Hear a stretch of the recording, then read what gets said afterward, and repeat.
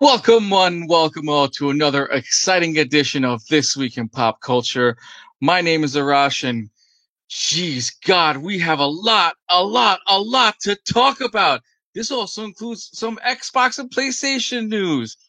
But let me introduce you guys to our wonderful team. With me on Tuesdays and also on Sundays is the awesome Michael Burgi. What up, Hash? You can catch this lady every Wednesday on Twitch and on Facebook. Say hello to Sammy Castillo. Hello. And there is no Comic Con that she has not been to that she has not interviewed you, or you're about to get interviewed by her. The Miss Leslie Fry is in the house. Hello, everyone, beautiful people. I know. Sadly enough, Mayhem is not here because Mayhem is on assignment, aka real job. But he's here in spirit. Because last week someone got their B card, and Michael Mayhem will talk about that next time he's on. Let's get into some ridiculously fun news for this lovely evening. Tiger King's Joe Exotic is begging for pardon, but with a 257-page letter. Who has the time for it? Earlier this year, Joe Exotic, the subject of Netflix's wildly popular documentary series Tiger King Murder, Mayhem, and Madness, shared a statement on his Facebook page that he was seeking a presidential pardon for his 22-year prison sentence, having been convicted of 17 counts of animal abuse, 2 counts of murder for hire, and on his rival, Carol Baskins. Now, Exotic is taking the efforts of his pardon to the next level with a 250-page letter pleading his case to the president. Joe Exotic is sending his team of lawyers to Washington, D.C. in hopes that his letter gets in the hands of Donald Trump. The letter contains sexual assault and abuse by jail staff. He also claims that his convictions are the result of homophobia and blames a handful of people, which includes his former business partner, Jeff Lowe's, and the current judge that put him in jail in the first place. But while Joe is sitting in jail looking for a pardon, Carol Baskins is currently a contestant on Dancing with the Stars. What gives? I will say this: I'm not looking forward to Carol Baskins' Dirty Dancing. Do you guys think that Joe will actually somehow get a pardon, or are you excited for this season's Dancing with the Stars? Sammy, let's start with you. 257 pages is a novel. That's not a letter. Right? That's a novel. I want to know what was left on the script floor, though. Yeah, exactly. I like how his letter isn't like, this is how I've repented. I'm so sorry. It's all like, they did bad things, so I should get out of here because I have a modicum of fame.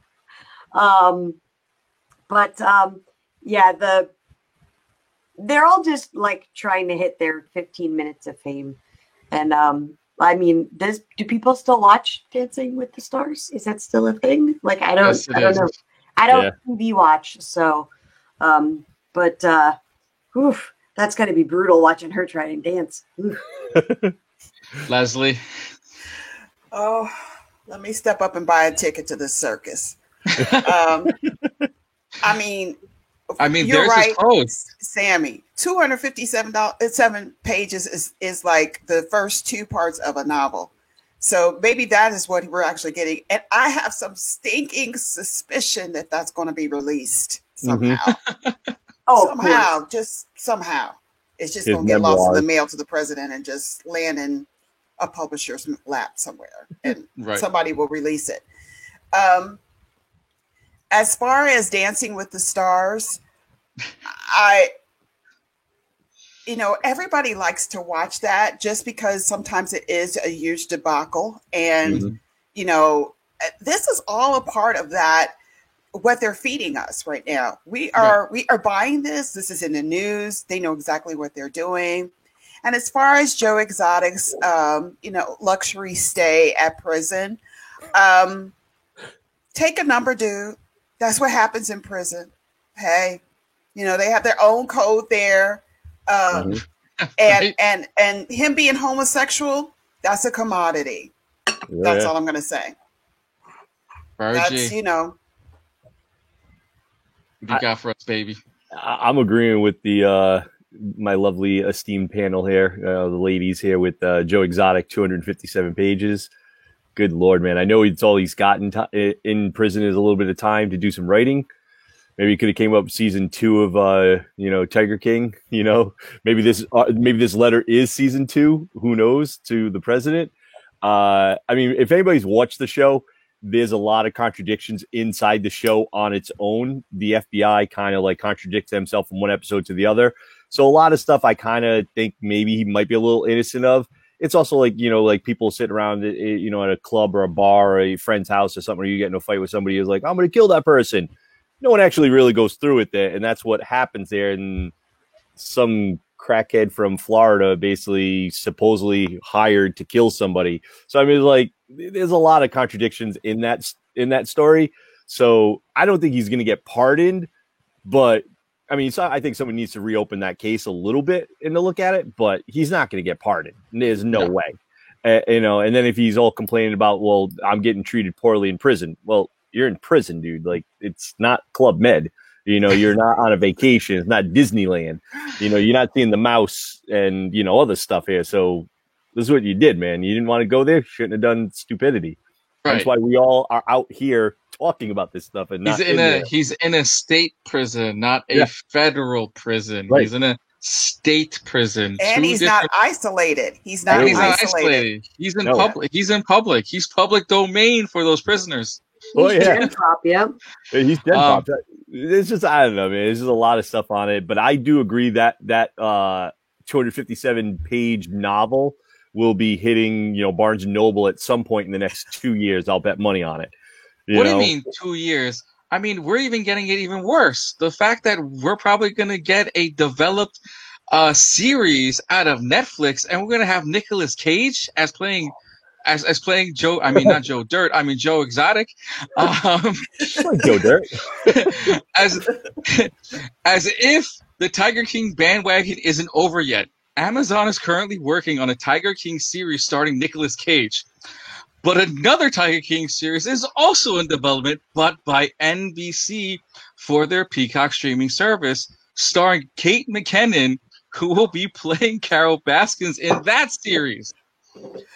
With the real drama happening and the stories happening on both ends with no real ending, Netflix and NBC can milk this for a very, very, very long time. Who do you think will win the Emmy for Best WTF Story? And which one will you watch? Sammy, let's start with you. Well, based on like what it sounds like, the people that they have starring, it sounds like Amazon is bought like Joe Exotic's story, and then the NBC with Kate bought Carol Baskin's story. Yeah. So it's going to be funny to see if both of these do actually get made with no one, getting shut down before the other. And if they both get made, it's going to be interesting to see how comically villainous they make the other. Right. Because Cage and McKinnon are pretty outlandishly funny actors. And so, like, I've not seen the show, but I would watch Nick Cage being, Tiger King. That's going to be hilarious. Yep. So it'll be interesting if they both actually make it into production and then obviously to distribution. It'll be interesting to see the story takes on it. That'd be true. Leslie, thoughts? And who's gonna win the Emmy? Let's start with that. Who do you think will win? You know what? I have to tell you, I don't know. I mean, both of them, Kate McKinnon is hilarious, and Nicolas Cage is hilariously quirky. So I don't know. I mean, and I hate that I'm saying this, but I'm going to watch it. I'm gonna watch it just for the laugh factor. Just the fact that you spent many hours watching the series and reading the extra stories to like not be engulfed into the madness again. I'm gonna tell you something. I did not watch Tiger King. I did not watch it because I vehemently, I had an aversion to anybody that has animals in captivity, unless they're on kind of a reserve. Right. So I really did not want to watch it. And the minute that my husband made some comment about the fact that there was, that he was brought up on cruelty to animal charges, I was just like, no, I don't even want to watch that. So, however, I will watch the movies. I will watch the takes on that. And then maybe, just maybe, I'll go and watch the series. I'd rather watch what was created based or what stories they come up with, the context from what the real life story is, than actually see the story itself. Maybe this the fact that it's removing it from reality to full life TV drama now. Yeah, but if it is going to be drama, I think it's going to be hilarious. But I probably will watch that more than watching the series. But I think I'm going to watch it. Mike, how do you think they're going to show Carol Baskin's husband's death? What's going to be the Nick Cage version? What's going to be the McKinnon version? Oh God, it's going to be award winning either way you go with it. I'm just curious as to which tiger eats them and stuff like that. How are they going to do this? Because according to Joe Exotic, he is either in a tiger belly somewhere or he's underneath the septic system that they had installed. Right. According to Carol, he's in a retreat somewhere in Florida in the middle of the swamp, aka alligators. Who knows? Like, I think they've picked two decent actors that are going to portray these characters very well. I'm a little curious on McKinnon. I love her. I think she's hilarious. She is like one of the best reasons to watch SNL. And the female Ghostbusters, she was the best part of that entire movie. Other than that, the movie was trash. But she's a great character actor in the way she does her portrayals. I'm curious to see how she's going to do the Carol Baskin. I think both of them are going to be like what do they call them? Dramedies, like a drama comedy in a way. We'll get an episode like maybe 50-60% of it's going to be drama, but you're going to get thrown with like little snide comments back and forth. I think Nicolas Cage is going to take it over the top. Right. He's a wackadoo with some of his roles and the way he does some of the stuff. And you see the memes that are posted all over social media and his crazy eye looks and stuff like that. He is perfect for Joe Exotic. Expecting the you know every time. Like I think one of the memes he does like this. He points at the screen and something goes like that for something with a cigarette in his mouth. He is going to portray Joe Exotic, I think, amazing. I'm curious to see some of the cast that they're going to have for these people. Like, who's the supporting cast? Like, that's true. Who plays the boyfriends or husband? Who plays Carol Baskin's husband number one and husband number two? Well, that's Jeff Lowe. Who plays the staff member? Right, he plays both ends. He plays both ends. But to be honest, the Emmy goes to us because we're going to be the ones watching it and then milking this yet again. So hopefully by next year something comes up, and I think both shows go at least 2 seasons, and then I think it's like something else in the universe will catch America and the world's attention. Another shiny object. Ooh, a butterfly. We'll be on the crazy. Hello, if Nicolas Cage gets the 257 page notary, whatever the heck he got, that's a script on its own. That's at least 1 season of we'll prison do an audio stories. book of him reading it to Trump. Oh, I'll do it. I'll do it. All right. Just it'll be available through Amazon Audible. it'll be like not Watergate. What was the one with Bill Clinton? What was that one? Which was like a binder. I know what you're talking about. I can't remember what they called it. Yeah, it'll be like that, where every celebrity takes turns reading a passage. Yeah.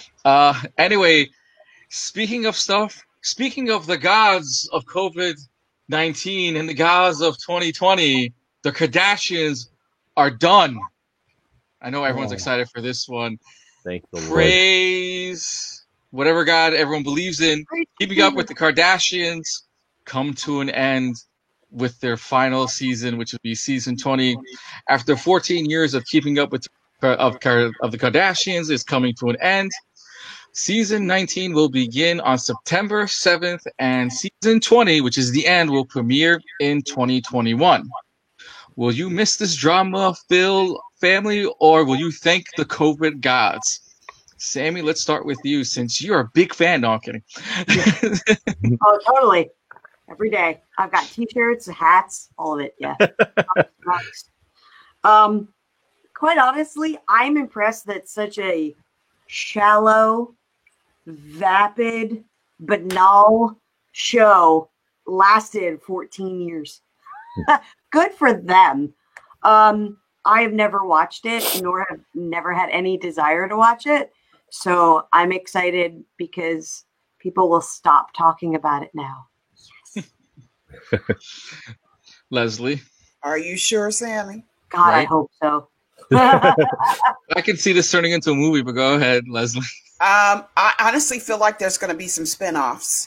Right. And, which they already had. Yeah. But I think that's probably, they're going to find another venue to use the girls in.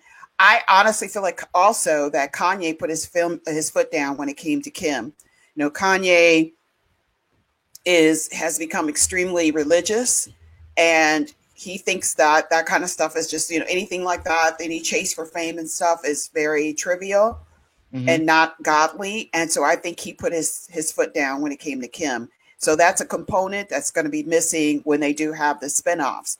But that family cannot stop being in the camera. There's just no way. So they're going to continue to do something. I would say something, but this is a kid-friendly show, so I'm not going to say it. But I know one thing about them. They cannot stay out of the camera. They have to be in it. They have to be relevant. So they're like camera hogs in a way. Oh, they're complete camera hogs. Yeah, I was going to use hogs, but yes.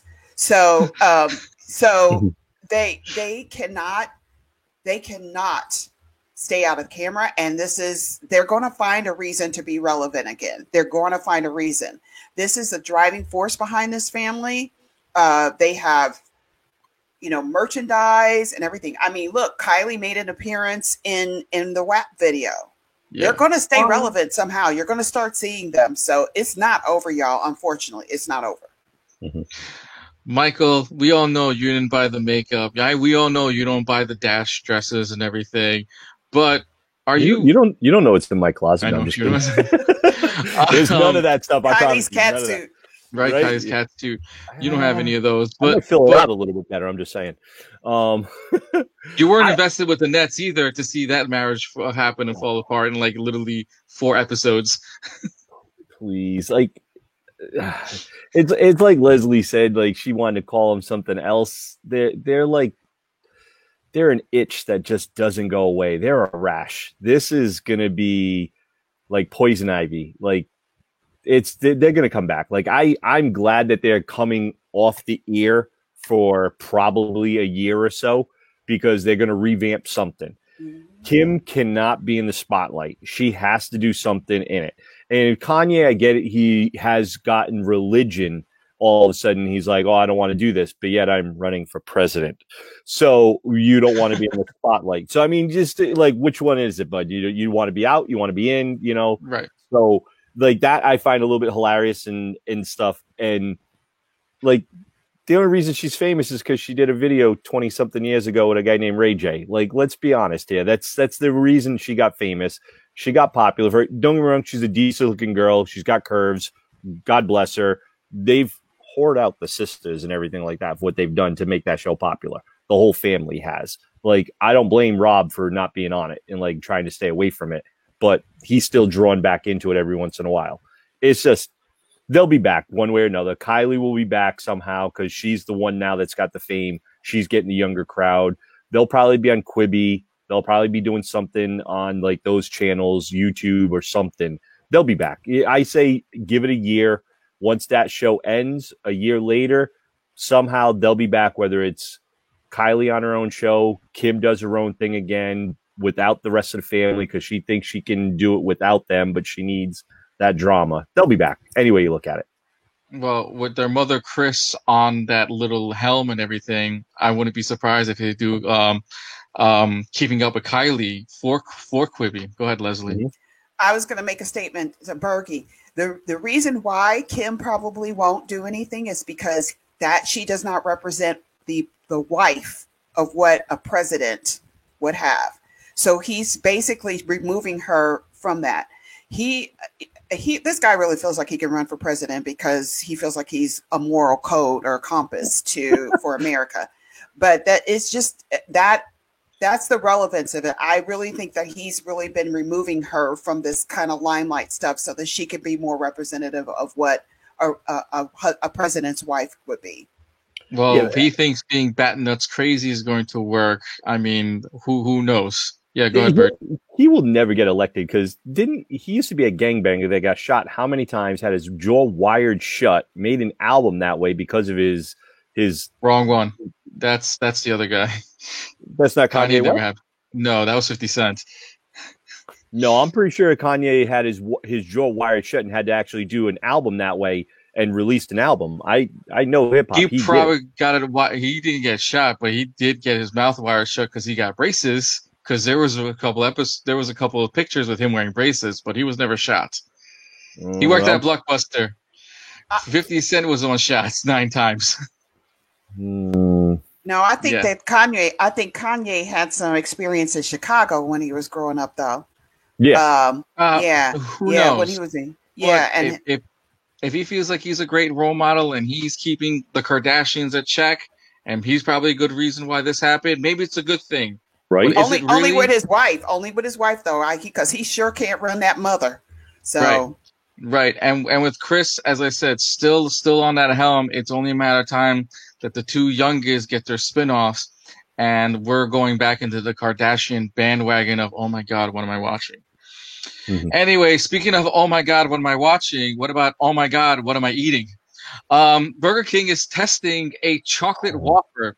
Yes, for all you diabetics out there, this one's for you. I don't know. Do you guys remember when Burger King introduced the black bun? Yes.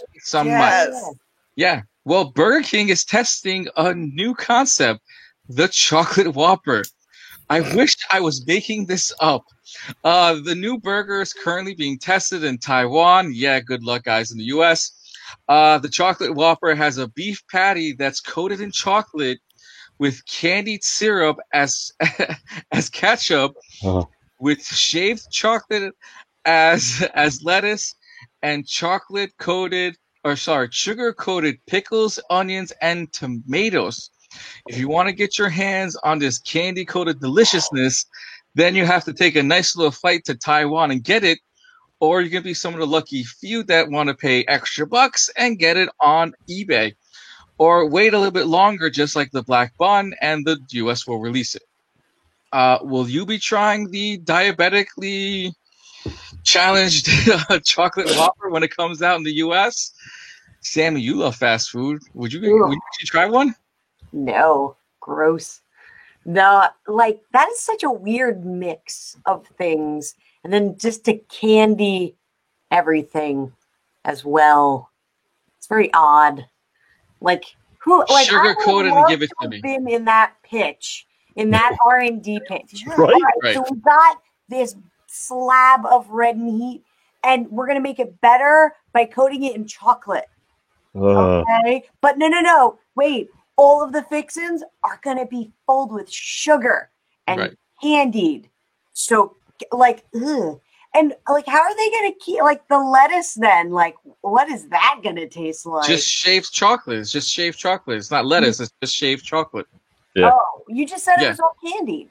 No, it is all candy. I said the shaved chocolate as lettuce. Oh, okay. Sorry, I missed that. But still gross. No. I highly doubt that it's actually going to get released in the U.S. No, I believe it's going to be released in the U.S. Thing, and Asian markets have a very strange palate when it comes to food.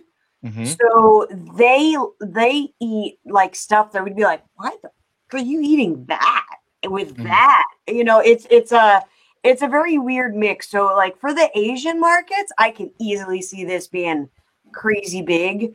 But I mean, here, I can't imagine it actually getting to the US. But the eBay, though, that's an interesting point. Leslie, you eat a burger waiting like that took like a week and a half to get to you. Yeah, it's chocolate. It's chocolatified. You never know. Anyway, Leslie. Well,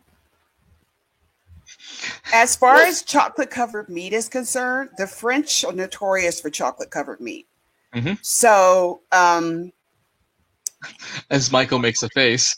No, but you've never had chocolate covered bacon. I know and it's delicious. That is delicious. That delicious. That is amazing. Yes, it is. Yes, it is. That's something. So they probably got the concept of that.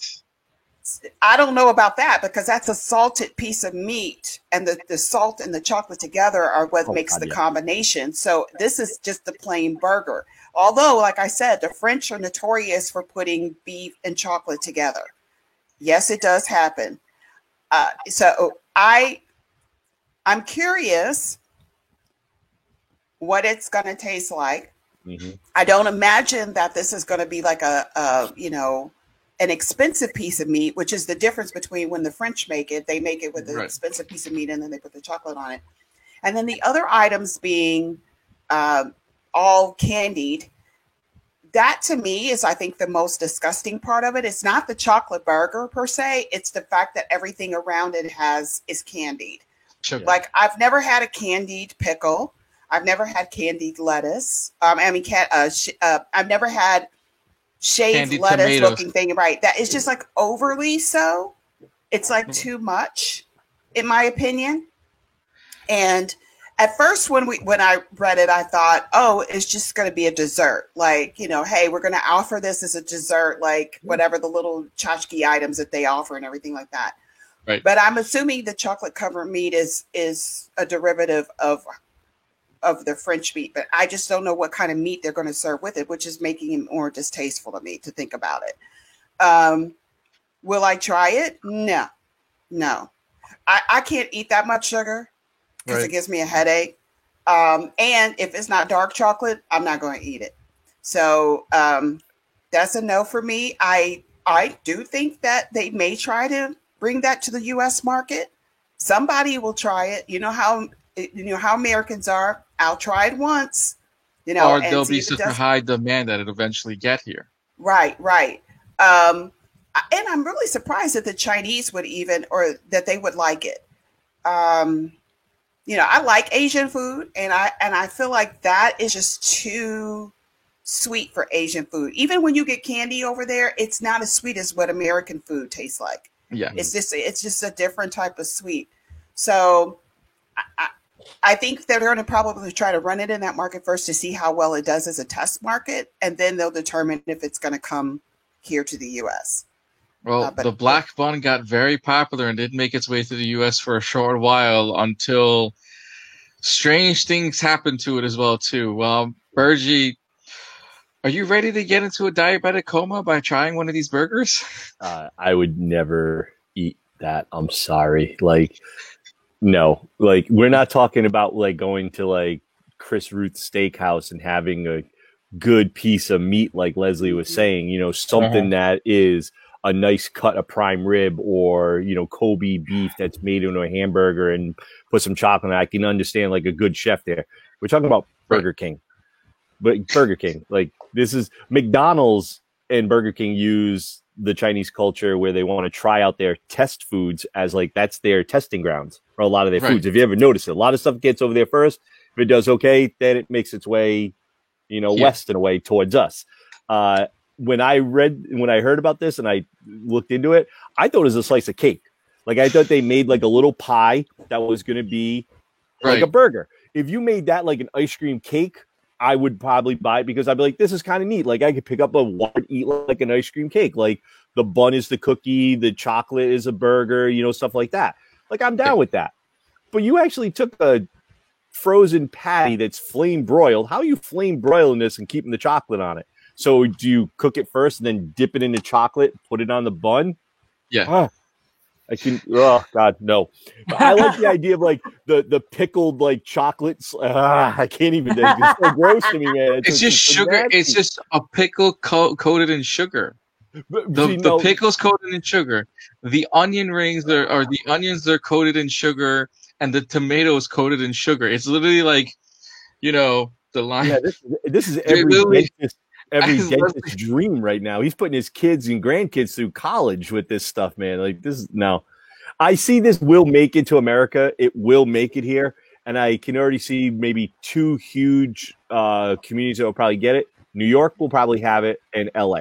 Those will probably be the 2 because those are the more dense populations where these people will actually try it more because of the diversity of the cultures. They'll probably try that. You're not going to get that in like somewhere in Ohio or North Carolina or something. I highly doubt it. It's going to be an area where they can market it to different cultures and make it that way. I say it makes it here, but this is a fad. This is a week thing, a month thing tops, and it's gone.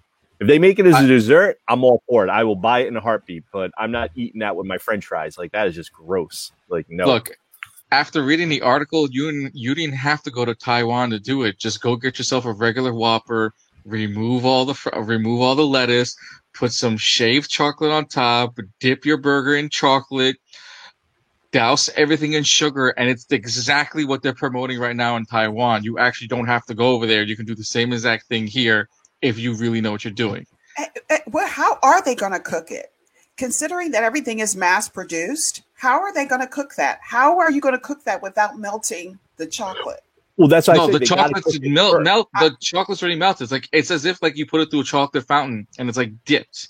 So is that what they're going to do? They're going to make the burger and then they're going to put it through a chocolate fountain? Yeah, like they have to. So you have a cooked burger, however temperature it's supposed to be, but most likely the chocolate's going to be warm, so warm into warm. But that, no offense, if anyone knows about cooking, that chocolate is going to be doused in hamburger oil, which makes it impossible for anything else to stay on. Yeah, I love that. I love both of your expressions. So does this meal come with a free bottle of Pepto-Bismol and a roll of toilet paper? Because that's what it should be. Those are the high content that come with it. It comes with more sugar with a side of salt, which includes your French fries and your giant, probably 2.5 liter Coke that, because you got to get a super size. No, it's a Diet Coke. Diabetically, yeah, even worse. Diet Coke. And you pass the golden bathroom where the golden arches are, because that's what that's going to happen. If someone makes it, someone makes it. So we go from dinners to breakfast, pretty much. Our lovely Monster cereal that we loved in the 70s and 80s, well, actually 40s technically, 40s, 50s, all the way to the 90s, are coming back, and they're already on your shelves. Tired of your pumpkin spice everything? Are you looking to bring back the fun in your breakfast? Without any major announcement, your favorite General Mills cereals have made their way back on the shelves. Just in time for Halloween, too, Boo Berry, Frankenberry, and Count Chocula are back at local supermarkets. Now, out of these 3, which ones were your favorites going up? Sam, let's start with you. I was always partial to Count Chocula. Yeah. Because he had the marshmallows.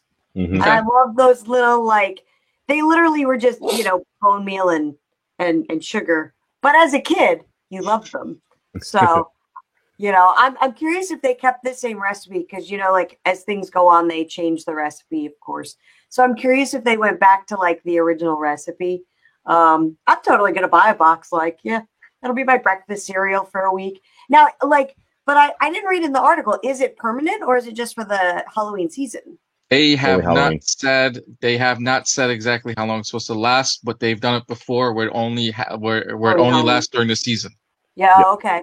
Yeah, I'll totally go buy a box of each and have them for the rest of the year. Right. Leslie, which one's your favorite, or which one are you looking forward to getting if you do get one? My favorite was Frankenberry. There you go. And can I just say, I will buy a box, even though I know it's going to be sweet as all get out. Because, when you're a kid, you don't imagine those things. I am going to recreate my Saturday mornings with that. I'm gonna get myself a big bowl. Yep. And I'm gonna watch my milk change the color of change pink while I'm eating it from the bed. And I'm gonna put some cartoons on and sit on my bed in my pajamas and my little flannel pants. And I'm telling you, the idea that those are coming back, it just puts some warmth in my heart. It did. It completely just changed. You see this big old smile on my face. It completely changed my demeanor. Like my childhood is back. Yeah, exactly. I mean, who doesn't want to recreate that childhood? You know, what would really be cool is if they put the old vintage commercials on to promote it. Oh, God, you know, yes. Oh, man. And shout out to my brother, Jay, who loved some Count Chocula when he was a little kid. He loved that. That's all he would ask for, Count Chocula, you know, in a little baby voice. Wait, so since you and your brother fought for those two, what was the compromise if Count Chocula and Frankenberry weren't there? Well, see, the thing is that he's like 10 years younger than I am. So when I was 10 and when he was growing up, the older I became, the less I started eating that cereal, but it was still around when he was old enough to like it, when he was like 5, 6, 3, 4 years old or whatever. So nobody fought over it. It was a treat for us if my mother bought that, because we were pretty much Cheerios and Kix. That's what we ate, or hot cereals like oatmeal and everything. Malta-Meal or any of those. So yeah, oatmeal. So yeah, I am excited about this, and I cannot wait just to buy a box. And I'll be out in a diabetic coma. So where's Leslie? Who's in a sugar coma on the bed watching cartoons? So Michael, how many cases are you getting for yourself? Are you getting all 3 as cases in your place, or what are you looking forward to? I'm definitely gonna buy a box, truthfully. I kind of the weird one like that. I remember when I was a kid, I dug the chocolate one. I'm a chocoholic. Like, I love anything chocolate. So to me, chocolate is the best one. I love Count Chocula. But I do remember the other two that don't get the thing, the Fruit Brute and was it Fruity Yummy Mummy? Like, those are cool because they kind of remind me of like Cocoa Crisp and like those type of stuff. They had that look to it. I remember those, but it's Count Chocula for me. I'm gonna grab that. I'm gonna probably grab a box of all of them. The blueberry ones were never my favorite. I was never a huge fan of the flavor of it because it was like blueberry like cereal. It was like, I don't mind blueberry pancakes, but that's really pretty much the only way I like my blueberries, or part of like a parfait or something. That's about it. I agree with Leslie though. If they do something, redo the commercials, put them back on TV. Even if you don't put them on TV, throw them through social media, on Facebook, on Instagram, do them something like that. That would get you'd make a lot of people happy right now. We need that nostalgia right now in 2020. This year kind of not the greatest. Throw some of the old stuff on. And I like we had one great thing. We did get one good thing, but the announcements of a show canceling. Yeah, exactly. That was the best part of 2020 so far. But I agree with Leslie. Like, big bowl, sit in front of my TV. I'm gonna throw the Transformer movie on, or a G.I. Joe animated movie. Sit in front and just chow. Like, come on. And this has got to be a photo op. We all have to do something like that. We got to get a big bowl of this. We take pictures of ourselves. We throw it up on This Week in Pop Culture and be like, here's what we did. Like, I think it'd be hilarious. Get some of us with the hair all messy and stuff like that. Bowl of cereal, just staring Saturday at the TV. Morning look and everything. Hey, we're gonna do a Saturday morning cartoon version. Here we go. Yeah, big glass of milk, orange juice. Sitting in front of the TV, just eating that big giant bowl of cereal. Come on, like. So who's got an old school onesie and who's got like old like loose PJs and everything? Go back to like sitting in front of the TV like kids. And who's got Nintendo or Pong? Let's go with that. I do. I've got an 8-bit Nintendo. I'm looking at it right now. I could set that sucker up and take a photo of me sitting in front of it. This would be like Blockbuster night all over, Leslie. Wow. All over. I don't know about you guys, but I'm going to get all 3 boxes, put them in one thing, and then shake them up, and so I can have a mixture of all 3 of them. Yeah. If you're gonna go, if you're gonna get them all in one. That's a unique taste. I know, right? It probably will be sugar and sugar with some extra side of salt, whatever works. And dye. A lot of imagine that color. Yeah, I'm gonna take a picture of that color alone, of the blue pink, and the chocolate color. You'll probably have all separated in the milk, like the pink will be on one side, the chocolate will be on the other. Like, we don't want to go over there. That's a weird mixture. Like, no, stay away from that. The world implodes, Don't mix the Holy Trinity. Or if not that, I'll get a bowl that has it in threes somehow. I'll find something that has it in threes. Who knows? Oh, that's smart. We gotta see one exists first off. If someone finds one, be awesome and share us a link of a 3-tiered separated bowl. I mean, we can always go to a Chinese food restaurant and get one of those trays because they're always separated by 3s and 4s, but doesn't hold enough milk for those guys. Sadly, there's been a change in the Wonder Woman release date. Wonder Woman is now getting released by Christmas. Well, what does it do with DC's so-called Phase 1 of their so-called cinematic universe? Well, I'm gonna give you a quick rundown of the so-called DC timeline that's supposed to be happening, or whichever. As of right now, Wonder Woman is getting released on Christmas of this year. The Zack Snyder cut is somehow supposed to be released in the spring of 2021, while Suicide Squad will be coming out on August 6th of 2021. The Batman, starring Robert Pattinson, will be coming out October 1st of 2021 with a release of Black Adam. I really hope it's not what we saw as a trailer. That'll be coming out on December 22nd. And starting into 2022, apparently with the Flash movie coming out on June 3rd, it's supposed to restart the whole DC universe again.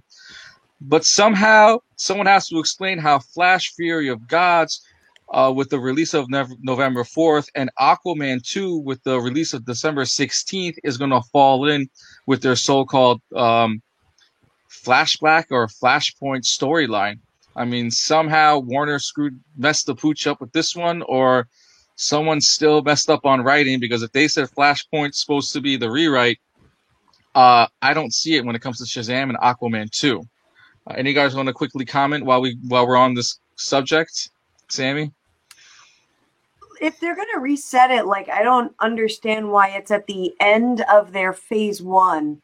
Right. Like, that doesn't make any sense to me, because you've set up all of these franchises and continued them on, and then just kidding, we're going to hit the reset button toward the end of Phase 1. Right. Like, so that's a bit confusing, because to my knowledge, like, the whole Flashpoint rewrite is like the second or third iteration of the Flash script. Yeah. Like, they initially weren't going to do Flashpoint until they realized, oh crap, we gotta do something. So I'm a little confused on how they're gonna justify basically like resetting their two most popular properties, being Wonder Woman and Aquaman. Mm-hmm. So that's a bit confusing to me, unless they're gonna do the thing where it's like, oh well, Flashpoint happened, but doesn't really have to do with them as solo movies. You know what I mean? Like, it only affects the team movie, right? Because the way Warner Brothers is writing is pretty disjointed anyway, where what happens in their solo films has absolutely no bearing on the team film. Does that make sense? Yeah.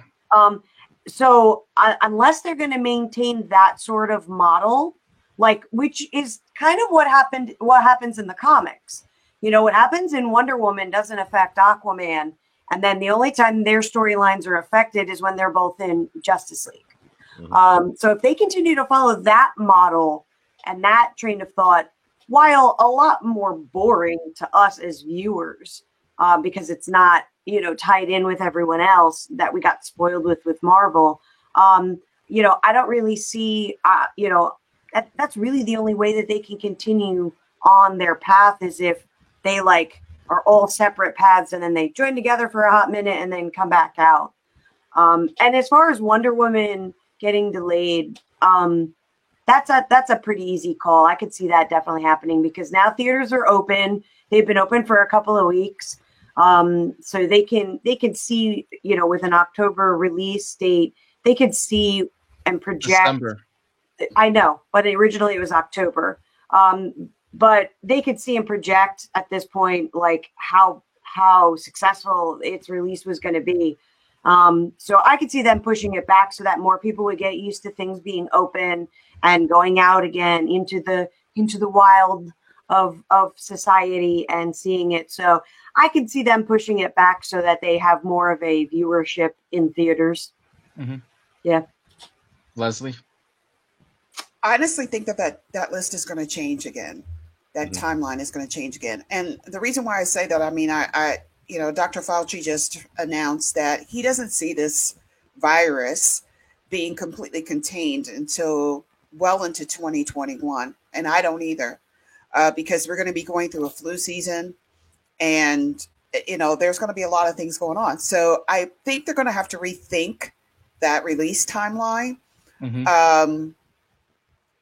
I think they may have released it just to keep the momentum going, which is what DC has been doing lately.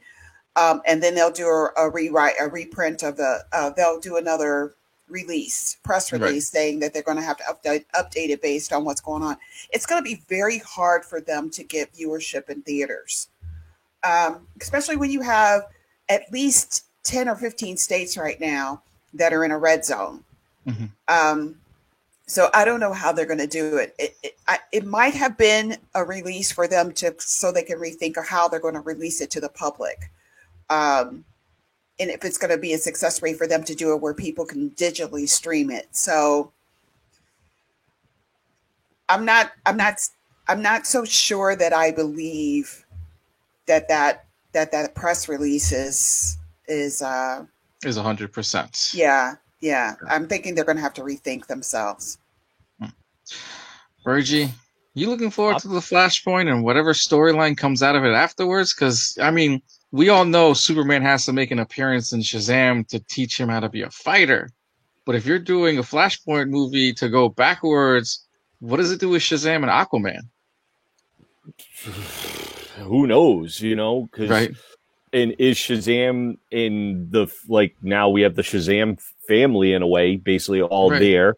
You have to bring all of them back in because it's supposed to be Fury of the Gods is the name of the movie, if that title still sticks. And you kind of see two kind of villains at the end of the first Shazam movie. So now they're going to be part of it. How are they going to read it? I think putting Flashpoint at the end, if you wanted to reboot it, maybe it's a reboot for them recasting somebody else to play Flash, please, because I would love that. But I think rebooting the whole thing at the end for Flashpoint, how is this going to affect something? Or maybe he goofs something up and he goes back in our time and the whole movie is him fixing that. That's why they're going to bring in, Ben Affleck. Maybe that's why they're bringing in Michael Keaton. They're bringing in Thomas Wayne now as Batman. So maybe that's his own Flashpoint to fix something he goofed up in the past, hence the Snyder Cut. Maybe that's where he's fixing that. Who knows? I think it's just going to be bad to put it at the end, especially if you've done all these movies to be put out. And I can understand with Wonder Woman being pushed back to the end. Tenet right now is out, and that's the only movie in the movie theater. And it's in 3 weeks now. It's barely made 132 million worldwide or something like that. It's not doing well in the theater because you can't fill a theater. You can barely fill a theater. If it's a 600-seat theater, you're filling 100 people. So, and I can get Wonder Woman in October. You have the whole theater. Right. You could literally take 12 cinemas and put it there, staggered every hour. You'd have people in and out and stuff like that. You can do it in cleaning and stuff like that. But Christmas time, I think, would be the better suit for it. But I don't think it's going to come out on Christmas. I think this is going to get released on video on demand before February. Mm-hmm. I see it on video on demand by February. Oh, so you're saying it'll be on HBO Max before that, pretty much, and then 2 months or a month later on HBO Max. I think it's released on video demand. They're going to try to capitalize on it. $25 to $30 I can see as a price point for digital demand, and then you'll see it on HBO Max probably right after the Snyder Cut. They'll air the next day or something afterwards to keep that momentum going with their subscription service and stuff like that for the people who didn't buy it. I'll rent it the second it's out because I want to watch it. The trailer looks amazing. I want to see it. So We'll see. We'll see what happens. All right. Well, speaking about HBO Max making some strange moves, pretty much, HBO Max is releasing the first episode of Raised by Wolves on YouTube. Following the show's premiere on HBO Max, Warner Media has released the first full episode of their new original series, Raised by Wolves, on YouTube for all to see. Originally, the show was created for TNT and then shifted in October 19. On October of 2019 for HBO Max. This Warner Brother moves to me looks like this move by Warner seems to be a way to get viewers out to see the Ridley Scott thriller onto HBO Max. But was it really intended to be on TNT if they're trying to push now one episode on YouTube? You guys think? Sammy, do you think this is a great move by Warner Media by getting one episode on YouTube and then shifting it over to HBO Max? Yeah, I mean, it's a good way. It's a good way to kind of, it's like that sample at the grocery store. It's like, here, have that gherkin. This is how much it is, and you're like, oh, okay. So I see that as, especially since it's not a property we really know, and it's by a prominent storyteller and director. Releasing the first episode is a pretty smart move, especially releasing it on YouTube. So that way people start watching it and then they're like, oh, I have to have another. I think it's better than doing like a trailer, because it's like an extended trailer basically is what most first episodes are now. Like it sets up your universe, your main character in a much more telling way than here's 30 seconds. And if it's successful, I can see other shows doing that. And also it could also be that TNT just filmed the first episode. And so that's already done, and it's a throwaway cost. So if it hasn't really cost production wise anything for HBO Max, I could easily see them throwing that as a write-off kind of advertising thing. And then, filming while everybody's, chomping at the bit for this episode. So yeah, I mean, I hope it's a successful thing, because then we get to watch like a whole episode for free. And then that's way better than watching, a 2-3 minute trailer. True. Leslie, you think what HBO Max has done with Raised by Wolves was a smart move? Very smart move. A very smart move. I have not watched the series. My husband was watching it last night, and it looks phenomenal. I think it would have gotten lost on TNT. Okay. So I think this is one of the reasons why they moved it.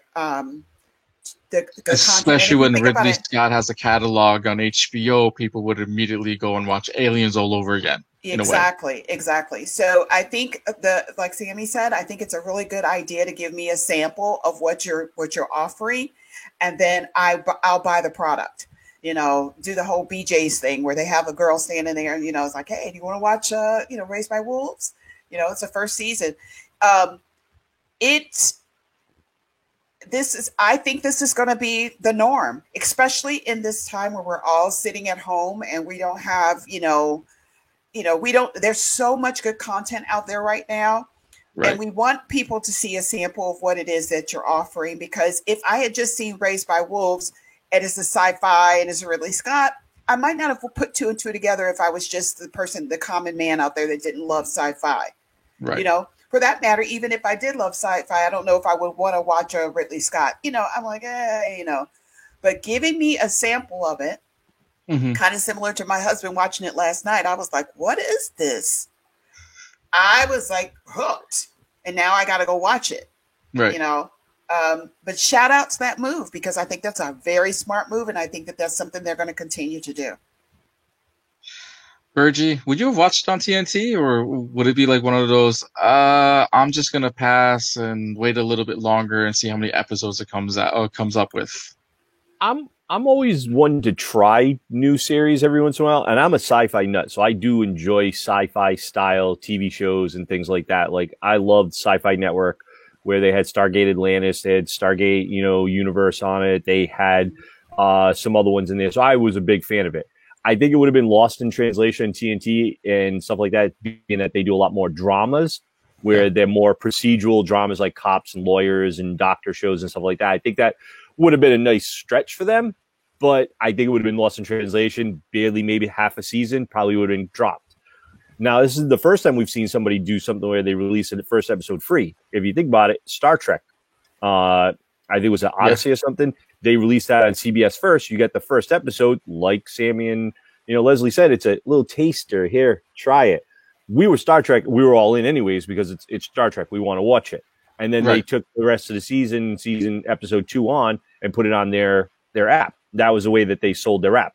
I can definitely see why HBO Max did this. Put it on YouTube free. Everyone has access to YouTube for free to watch it. It's going to get word of mouth. It's going to get shared on social media sites. It's basically free marketing for them. It's a brilliant move.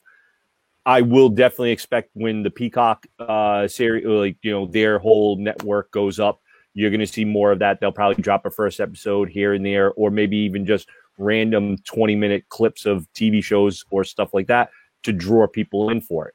I think this is a brilliant move. I want to see Raised by Wolves from everything I've read on it and checked out some trailers and footage of it. It looks like something to be right up my alley. And I think it's the main cast guy played from Vikings on the History Channel. So I like that dude. I think he's a great actor, and I loved him as the character on the Vikings. So I definitely want to see it. And it does have that futuristic, dystopian, different planet, alien style. Who knows? Maybe this leads into Alien somehow, and this is like a prequel. It's Ridley Scott. The man's, I think he's a genius when it comes to some stuff. So it's somewhere in the Aliens timeline. This story somehow fits either in the far past or somewhere down the near future. Who knows? But if you guys are a big fan of Ridley Scott, go and check out Raised by Wolves. The first episode is currently on YouTube. And if you like that little taste, you can jump on HBO Max and check out the next 3/4 episodes that are currently on HBO Max. Now, here's something that I believe all of us are looking forward to, and that is the Fresh Prince of Bel-Air reunion that is going to be on HBO Max. This November, HBO Max will air the 30th anniversary reunion show of the Fresh Prince of Bel-Air. This is an unscripted look back at the old days. Sadly, as we all know, the voice of the 80s into 90s Teenage Mutant Ninja Turtles cartoon Shredder, Avery James, who did play Uncle Phil, who passed away many years ago, will be absent, but will be felt during this special. The special will include the rest of the cast, including the first Aunt Viv, Janet Herbert.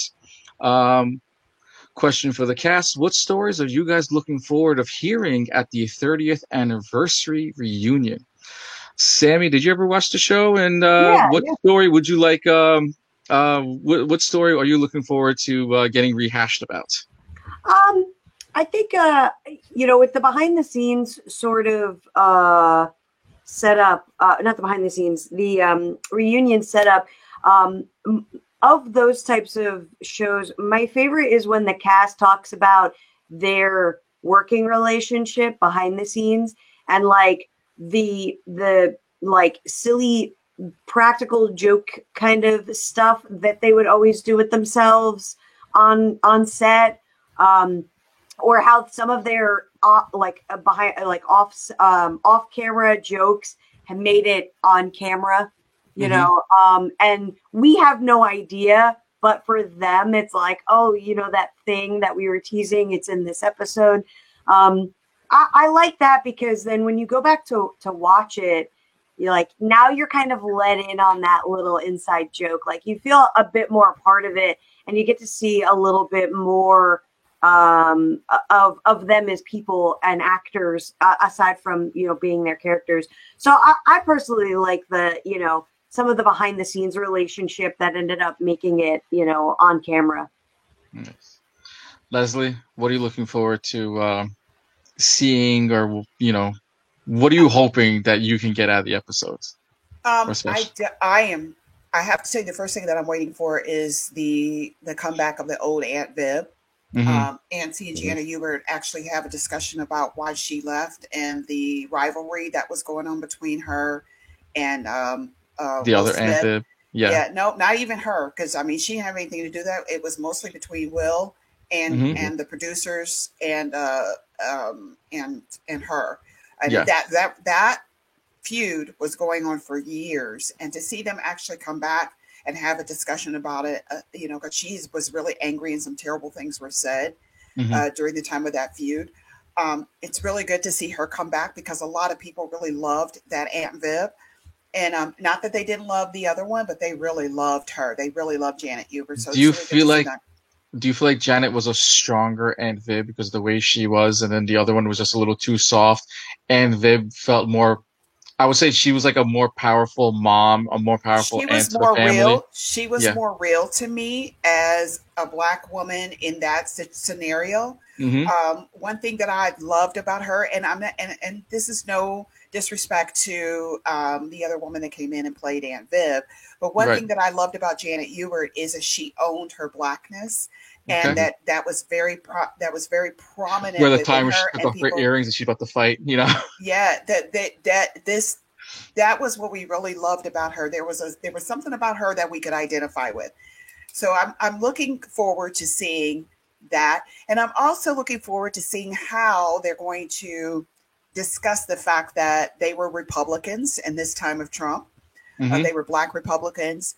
Some of the episodes that dealt with racism and how that's so relevant today.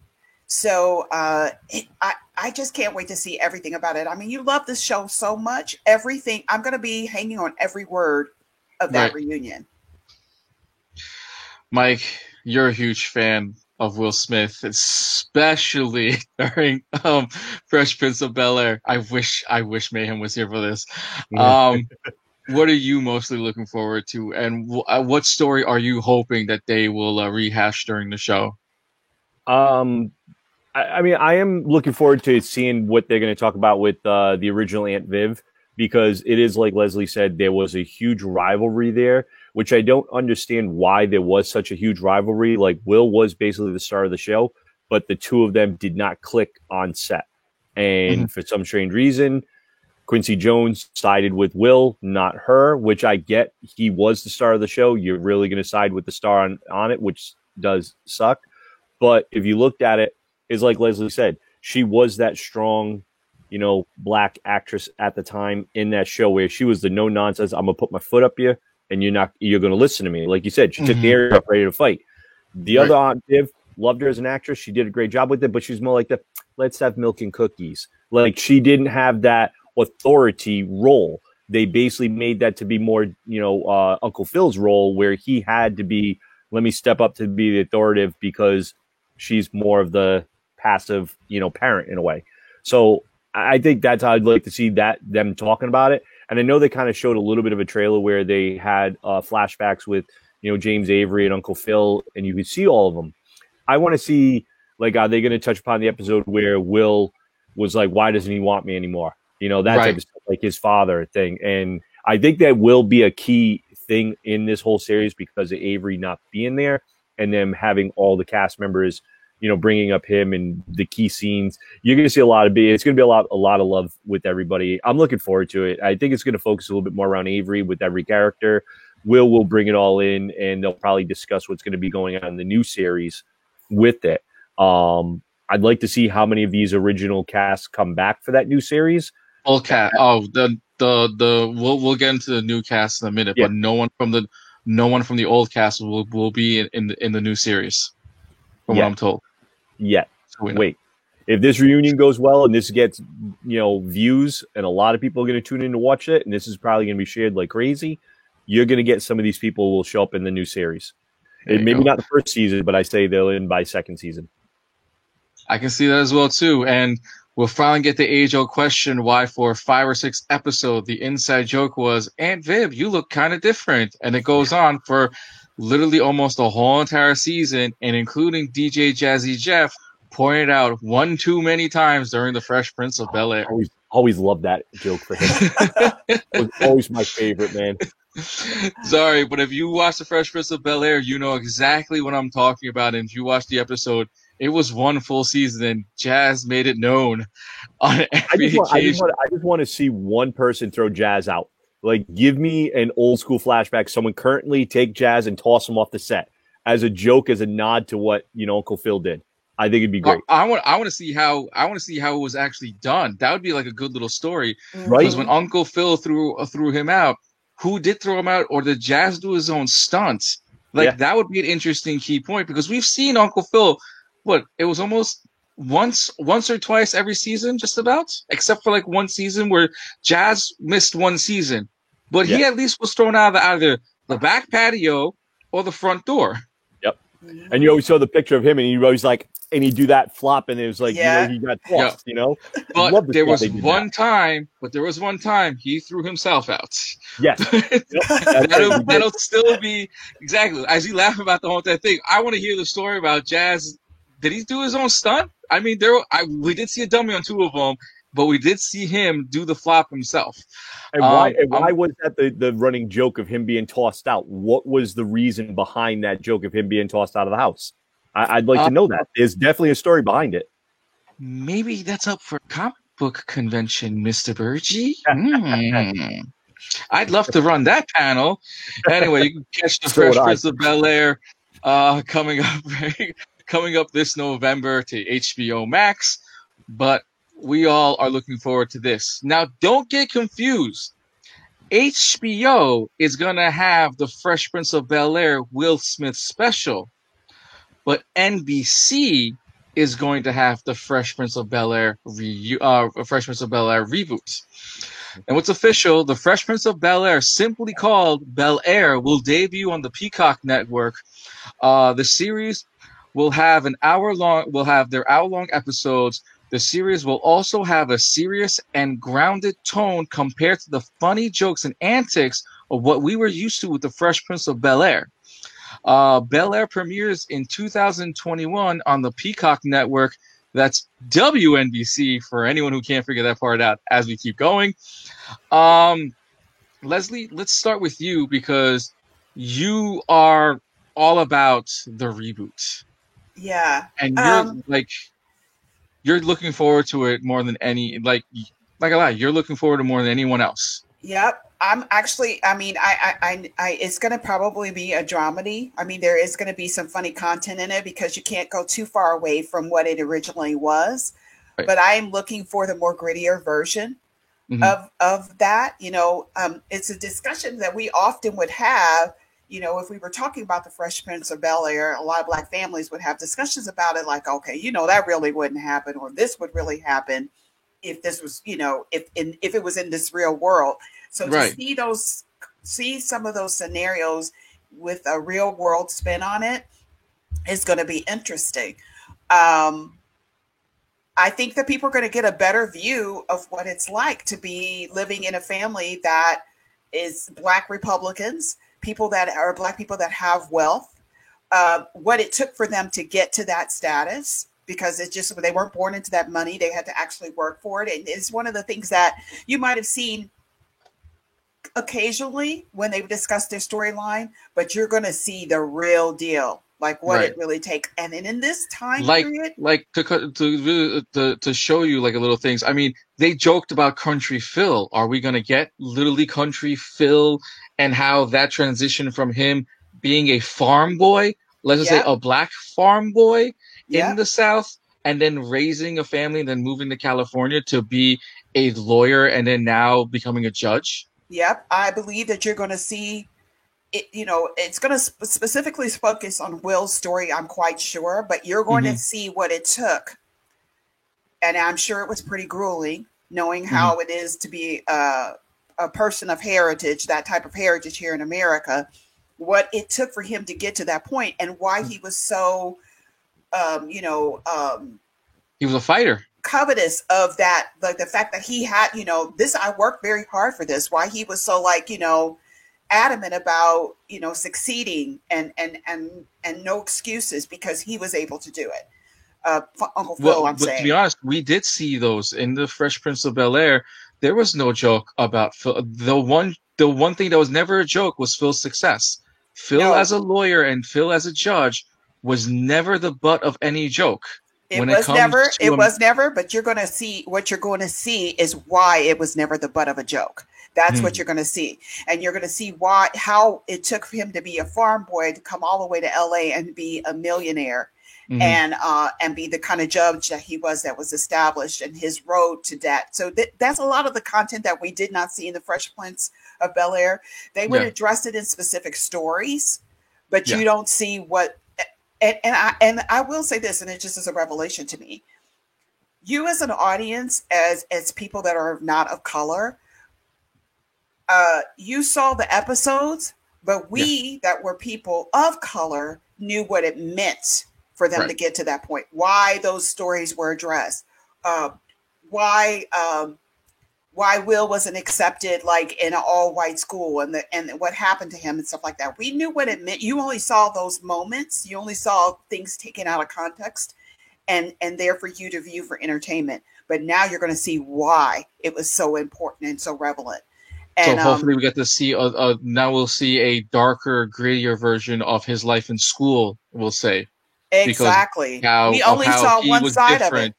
We see Carlton as one way, and then we saw literally like Will Smith's character in another way, as I really do this to show two different aspects of it. Because we saw Carlton literally try to fit in with all the kids that were there, and Will didn't want to fit in. He wanted to be his own individual self. Hence the reason why the first jacket was meant to be inside out. Right. Almost like Chris Crosslittle's was like, I want to be unique. I want to be different. I'm in dress code, but I'm not in dress code. Right. Sort of.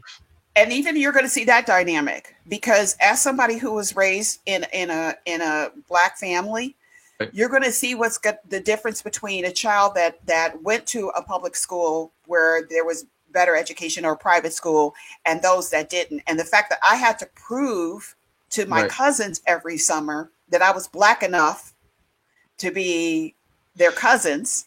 Literally, this is the stuff that goes on. This is the dynamic that you all are not aware of. And that I had to prove that I was acceptable at a white school. But every day I had to walk around as a Black person.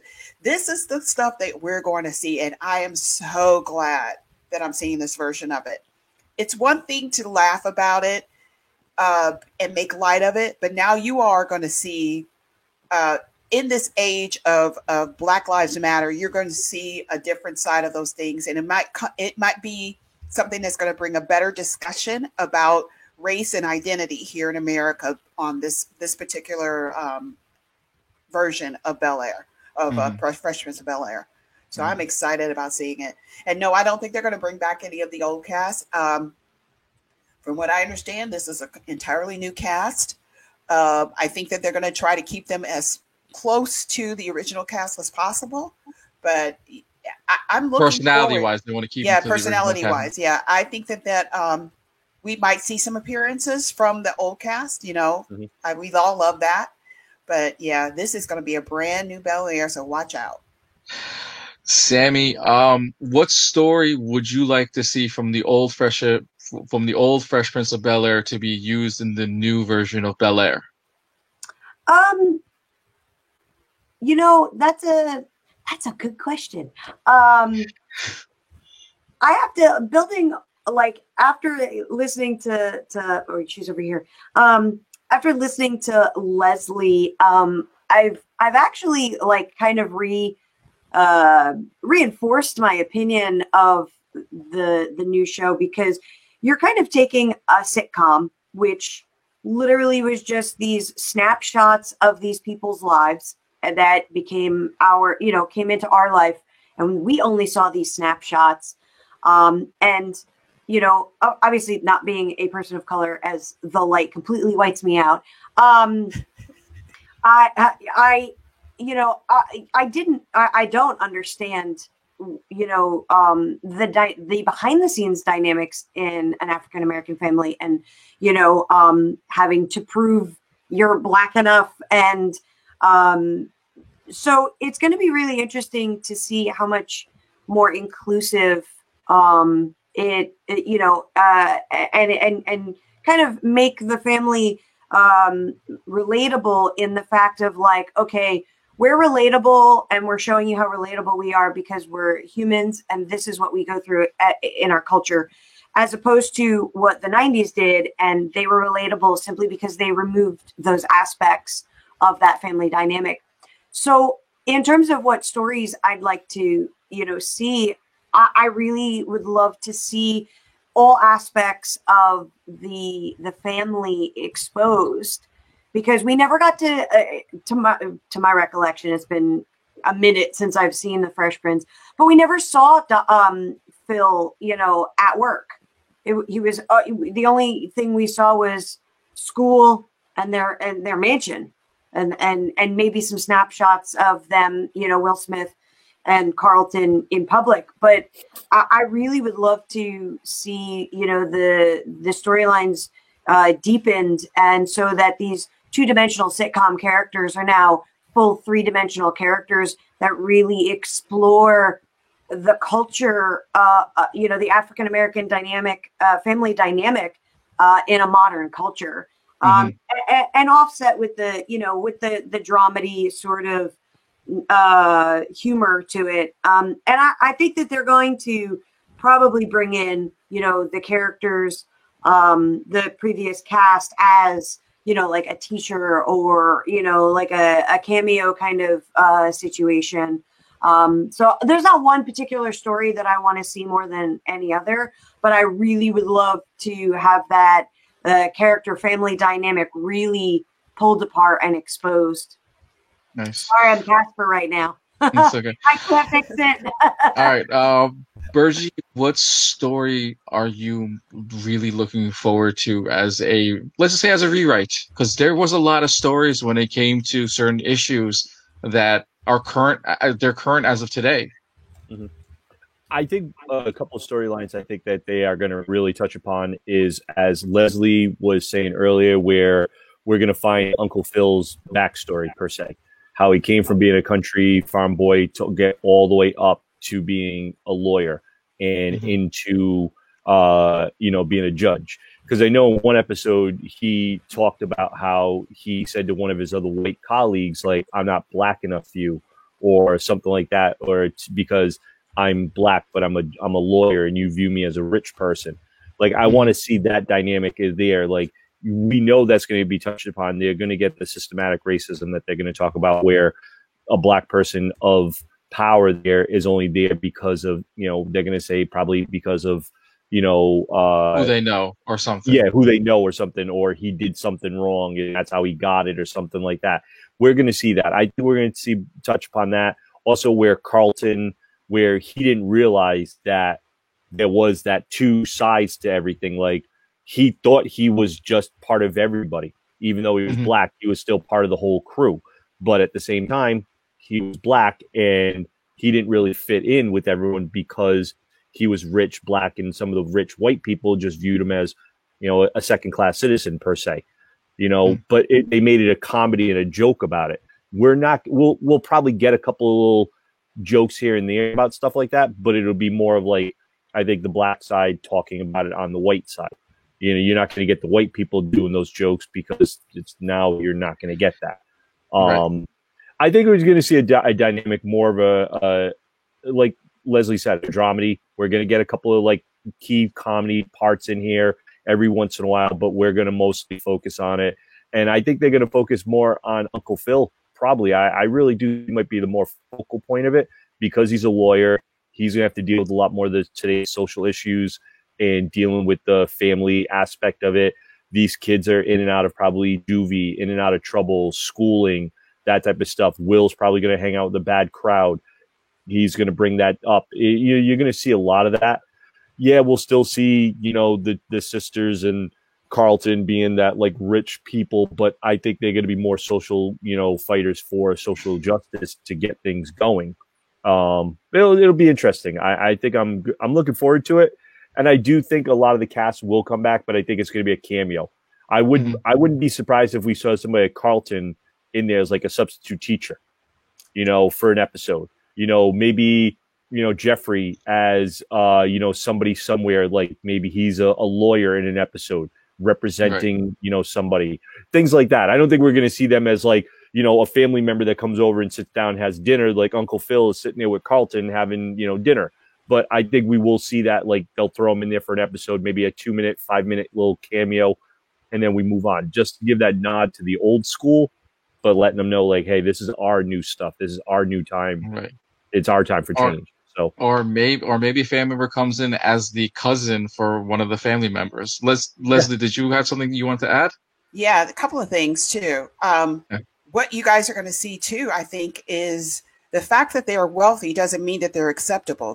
They're acceptable because of their money, but not because of their color. And I think that that's the dynamic that you're going to see when they get to an upper echelon of society. That you're accepted, your money, they see green, but we know that if it came down to it, your blackness is going to always be present and prevalent. But, you know, I think that that's something that they're going to explore in this as well.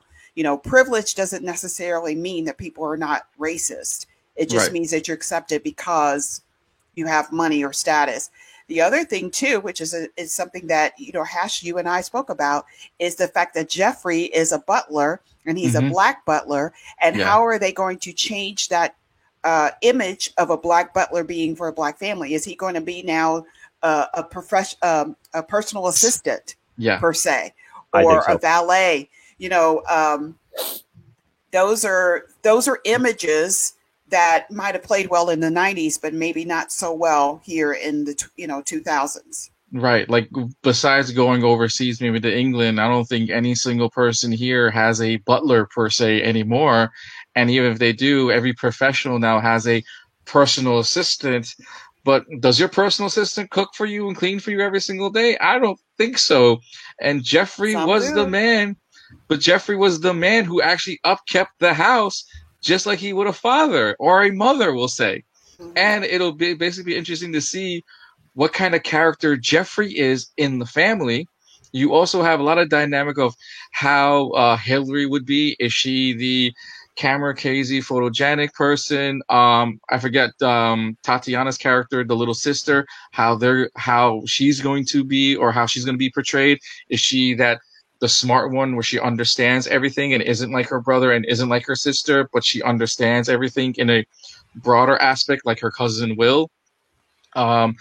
I would love to see a redo of 2 or maybe 3 episodes that were Phil related. And I don't know if anyone remembers, it was when Phil was a judge on the stand and 2 white kids and 2 black kids committed the same crime, and Phil had to decide. And normally we all know where that aspect goes to. Phil made a decision many years ago that was very difficult. Are they going to discuss that story again? And the whole aspect of driving a nice car while black was one of the other key issues as well, too, when Phil goes to pick them up and he has to go and tell the guys that I'm a lawyer and a judge, and had to get them out of jail and fought the police officers. That's going to be, to me, 2 of the stories that I look forward to actually seeing, you know, just because of how strong an episode they were. And everyone liked to say, especially Michael mentioned before, the, you know, my father didn't love me or want me episode that literally still makes everyone cry to this day just by even thinking about it. That's one thing that we're going to have to re-see again. And you could put that episode right now and 90% of us will be crying right now because it was such a strong episode. You know, I think we're going to see more, you know, the poignant episodes that we keep, you know, that stand out. Yeah. I think those types of storylines are going to step forward in this new reboot, and then the kind of quirky comedy slapstick is going to obviously take a very large back seat. Yeah, because that's, you know, that is those types of, you know, poignant stories are what's acceptable now. You know, that kind of stuff back in the day. You know, you had to bite size that kind of story because predominantly you were dealing with a white crowd that didn't want that sort of slap of reality when they sat down with their sitcom families. And so when they bite sized it, so I'm looking forward to them taking taking those stories taking a front seat, taking in the driver's seat for this new reboot. Well, I want this change right now. I don't want Will Smith playing, or I don't want Will playing a basketball player. I want him to learn tennis this time. Let him learn something new as a sport. And anything new, I feel like the main actor, when they were previously from the past, great, he's a great basketball player. And guess what? Let him be a good hockey player or soccer player. Let's make that change. Let's make that fun new change. I don't think that's gonna happen, because if he came from the hood, I'm telling you, it's either football or basketball. Because two ladies came from Compton, and they are the predominant world champions of tennis. Yes, but that's because of their dad's influence. Their dad, and remember, Will did not have a father that was influencing his. He was out in the streets. He does have an uncle who supported him and made sure he did the very best and taught him life lessons. And I kind of wish Will Smith was Uncle Phil for a quick storyline if they did bring it back. But hey, let NBC take that to the next level, because guess what?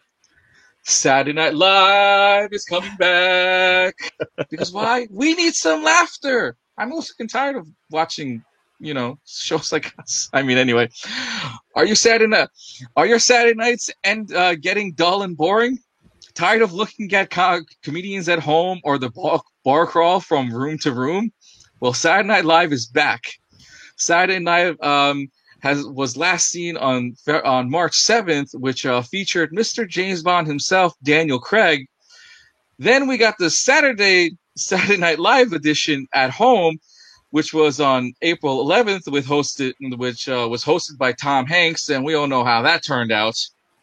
But Saturday, October 3rd, everything will sort of go back to normal, where everyone returns to the studio at 30 Rock at 30 Rockefeller Plaza.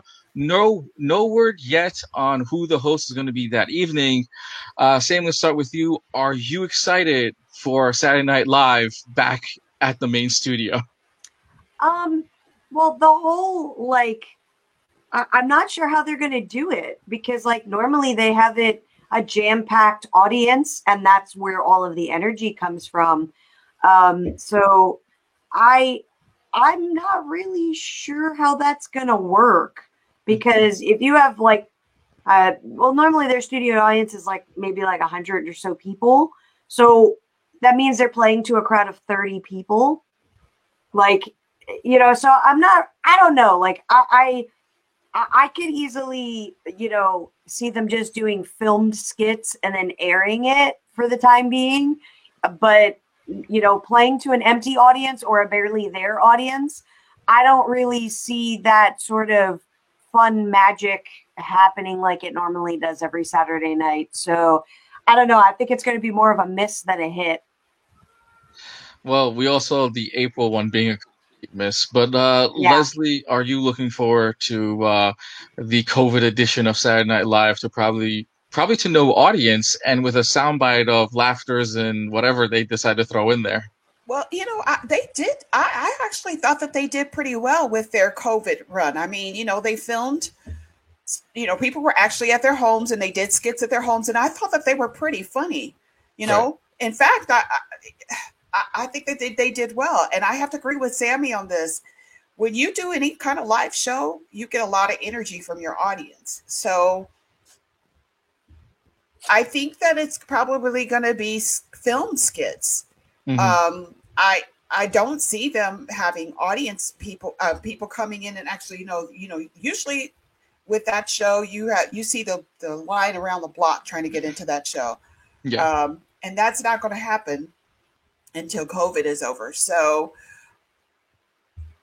I'm not, I don't know. I feel like I'm not really, I don't think it's going to make that much of a difference for them being back in the studio. I think that it's just there because they're going to film skits in the studio, because they actually have backdrops, mm-hmm. for particular skits and stuff like that. And then they're going to release it as, it's not going to be a live show. I just don't imagine it being a live show. And like I said, they've been doing very well in their COVID run of doing some of their shows where people are actually doing it from their homes. And I've laughed at some of the skits. They were hilarious. I think a lot of people have just, because they're not actively working, they've become a lot more creative. We all know that that's been what's happening since we've been had a sit down. So the content was really good. But yeah, I don't see it becoming the Saturday Night Live that we all know so well. It's just not going to have that vibe. Okay.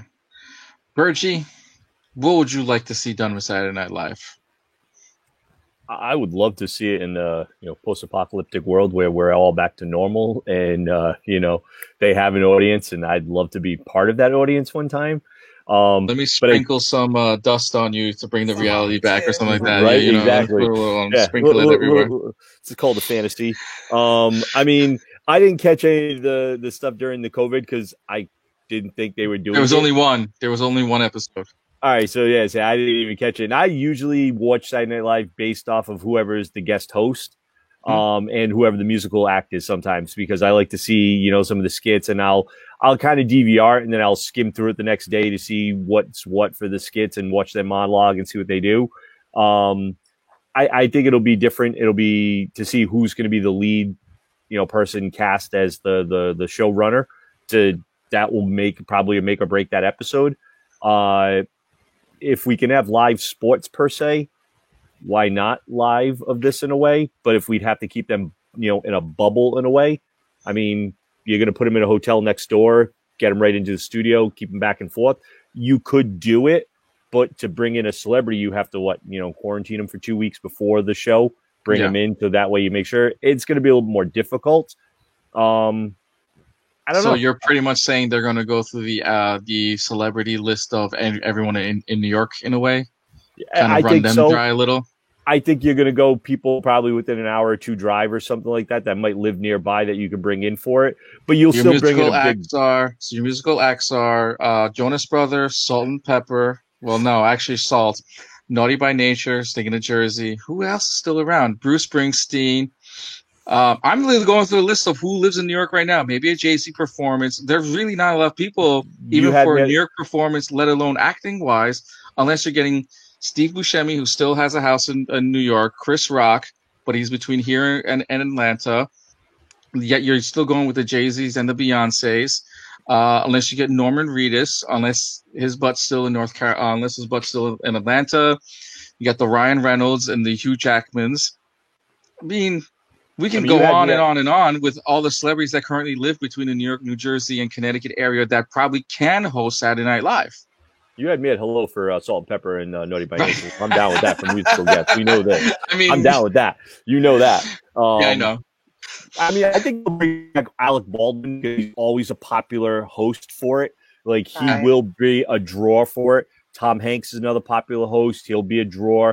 You bring in Julia Roberts. She's a draw. You've got some people that will be drawers that will help them get audiences to tune in and watch. It all just depends on the skits and how they're going to run them. How are you going to keep the celebrities separate? How many people are going to be in a skit? You're probably going to minimize it to 2 to 3. You're going to try to keep the social distancing to a must in a way, or you're going to have props in between them so they're not on top of a person. It'll just be different to see how they do it. And then the end monologue would be the most interesting one when everyone shows up on stage wearing masks, and then that's going to be the end of the skit. And who's going to wear what at the end of the monologue? And then seeing the band. What about the band? The band's right on stage in front of the host. Are they wearing a mask? Like, we got the trumpet. There's a trumpet player. There's a saxophone player. The guitarist and the drummer can easily wear masks, but we're looking at also the main band of the show too. If you pay attention to like ESPN and some of the sports channels, a lot of that stuff where they're doing that, they have that plexiglass that's almost like literally razor thin. You could put that up and put it across some of these people so they're not on top of each other, which will definitely help, especially like the saxophone players, the trumpet guys, stuff like that, where they have to. But the guy that's with the drum, he's behind something. He could wear a mask or something. Who knows how they'll do it. It'll be different. It'll be interesting to see. Well, it all happens on October. Where I put it actually, it all happens on October 3rd. So hopefully, we're all looking forward to Saturday Night Live on October. But there's something on everyone's mind. And that is GameStop offering a payment plan for the new Xbox Series X and the PS5. We're here to give us all the crazy insight of what GameStop has in mind. Mr. GameStop himself, Michael Burgi. Take it away, sir. All right, so everyone, as Leslie has got a smile from ear to ear, way worse than we were talking about some other subjects earlier today. Right now, the only thing that's been announced so far has been the Xbox Series X and the Series S. Those just got announced. You're looking for the Series S, it's $299, and then you got the Xbox Series X, which will be $499, right, respectfully for both the prices. GameStop they'll start off with Xbox All Access. We'll be doing the first one, and they're going to be doing a payment plan. So the S model is going to cost you $22.99, and that's times 24 months. So you're looking around $551, give or take a penny or two. That's going to be the cost of the system, which is $300, and then you're going to get the 2 years of Xbox Live and access to their Gamers Pass, which allows you to play all their games on there. If you're looking at it, you're probably going to save in the long run. Maybe, you'll overspend maybe like $50 on it all. Right. But I think for the luxury of having a console now and not dropping $300 and then $60 for the year, and then 5 games at $300 a pop, $800-900 before you walk out, and you've got a console. This allows you to stretch it over two years per se.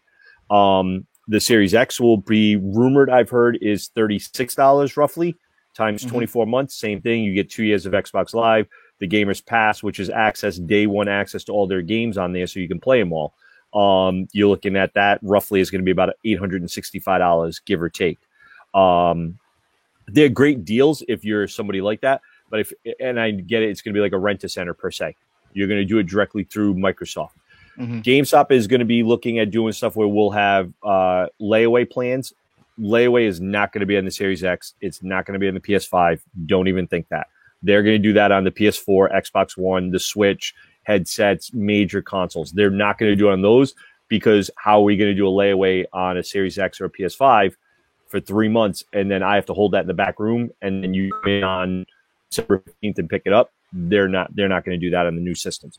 Older consoles, yes. The newer ones won't be it.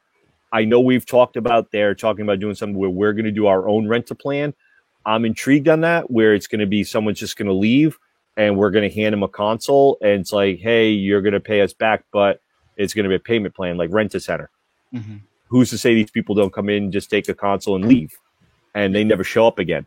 So that's something I know that's hinted on by a couple of third-party things. I really do not think GameStop is going to do that at all. They'll partner with Sony or Microsoft to do their own version of it. I don't see us doing it because here's a product and you're promising to pay us off over the next year. Yeah. No way in HE double hockey sticks is that going to happen. There's no way. But there are some cool stuff. And I know this upcoming Wednesday, the 15th or so, is PS5.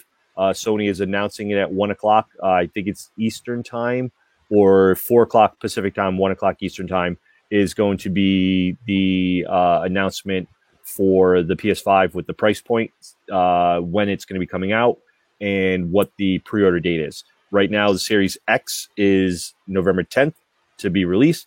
Pre-order date is September 22nd, 2020. So that's the rumored dates on everything. And I think the 22nd for September is through Microsoft. I don't know if that's retailers yet. That's the one thing I'm waiting for. I'm also waiting to see what's going to be day one release for some of these consoles for game-wise. I know Xbox has said rumored going backwards compatible all the way back to the original Xbox games. What? Yeah, that's Xbox has said all the way back to original Xbox.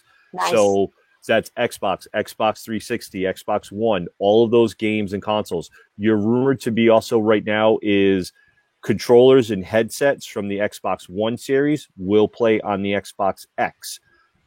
I've heard both of that will be compatible. I think that's going to be a limited run. I want to say that's probably a year or two to help people ease into the new console with the new cost. PlayStation 5 is PS4 only right now. I know everyone's been rumored all the way back to the PS1, but then you'd have 1, 2, 3, then the 4, put it on the 5. that price point would be through the roof. So I don't see that happening. But I definitely man, it's just a little code. I want to play those pain in my butt purple discs that I had playing, right, the blue disc and the purple and then the silver and all the different ones. The purple was by far the biggest pain in the butt when it came to games. Yeah. And then with the PS4, they are talking about PS4 games on the PS4 will play on the PS5, and you can take your controllers for the PS4 and headsets to play on the 5, but only your PS4 games, not the PS5 games. They want to focus on the newer controllers for the new 5s because of the shock controllers and different changes that they're going to be making for it. I mean, this is a lot of stuff that's going to be coming down for it. I think it's going to be fantastic. I have some issues with both consoles where I think they're lacking some of the hardware a little bit more for the price point. I'd like to see some bigger hard drives in some of these, but that's me as a gamer, especially the Series S. It's a 512 solid state drive. 80 gig of that's the operating system. And right now on an X or a PS4, some games are 150 gig just to load. Now you're going to give me a digital copy that I'm barely going to get maybe 400 to 420 gig of space. And that's with the new stuff that's going to be coming out. I can just imagine with the 4K capability of some of those. It's going to be interesting. A little interesting that we're beyond the 512 hard drive when pretty much the current PCs have up to 10 terabytes, and you can literally buy a 5 terabyte hard drive for under $100. Little strange right there where you can pick that one up. Well, yes and no, it's strange because you think about this. What sells consoles? Games and accessories. So if there's no good games out, that's going to hurt lag on sales on both of them. There's some great titles listed for day one within the first 2 months, so I think that's going to help push the sales. But now you have hard drives, external hard drives. That's going to really help them because you're going to need that to store your games. Well, my 4 terabyte already filled up all my games already, so now I got to get a bigger hard drive. Great. Yep. Anyway, that's Michael with all the GameStop and payment plan options, everything. Go hit him up at the Warwick Mall later and go and bug him pretty much when it comes to your pre-orders. I already know one person is going to be bugging me. One, maybe 2 or 3. I mean, I did come to visit you. Yeah, Leslie. What are you looking forward to? I'm kind of curious myself. I have to agree with Ergie on this one. As somebody that has both consoles, I just actually bought a new hard drive for my Xbox One just to add more content so I can add more content and games to it. The transition is very hard for me when it comes to new consoles. And I always feel like PlayStation is way behind Microsoft's releases because Microsoft offers so much that PlayStation doesn't offer. My question is, if you do have this payment plan, are they going to do a credit check? That's the first thing, because not everybody has good credit. So that means that you're probably not going to, and most gamers don't, and people are not working right now. So this is going to be very interesting how this plan is going to work out. And you're correct. You're quite right about that. Think about, all of the people that rented from, oh gosh, what was the name of that game that you could rent a game? Gamefly. Yeah, all the people that rented from Gamefly and never sent back the disc. Discs. So the thing is that unfortunately this is the demographic that you're dealing with here.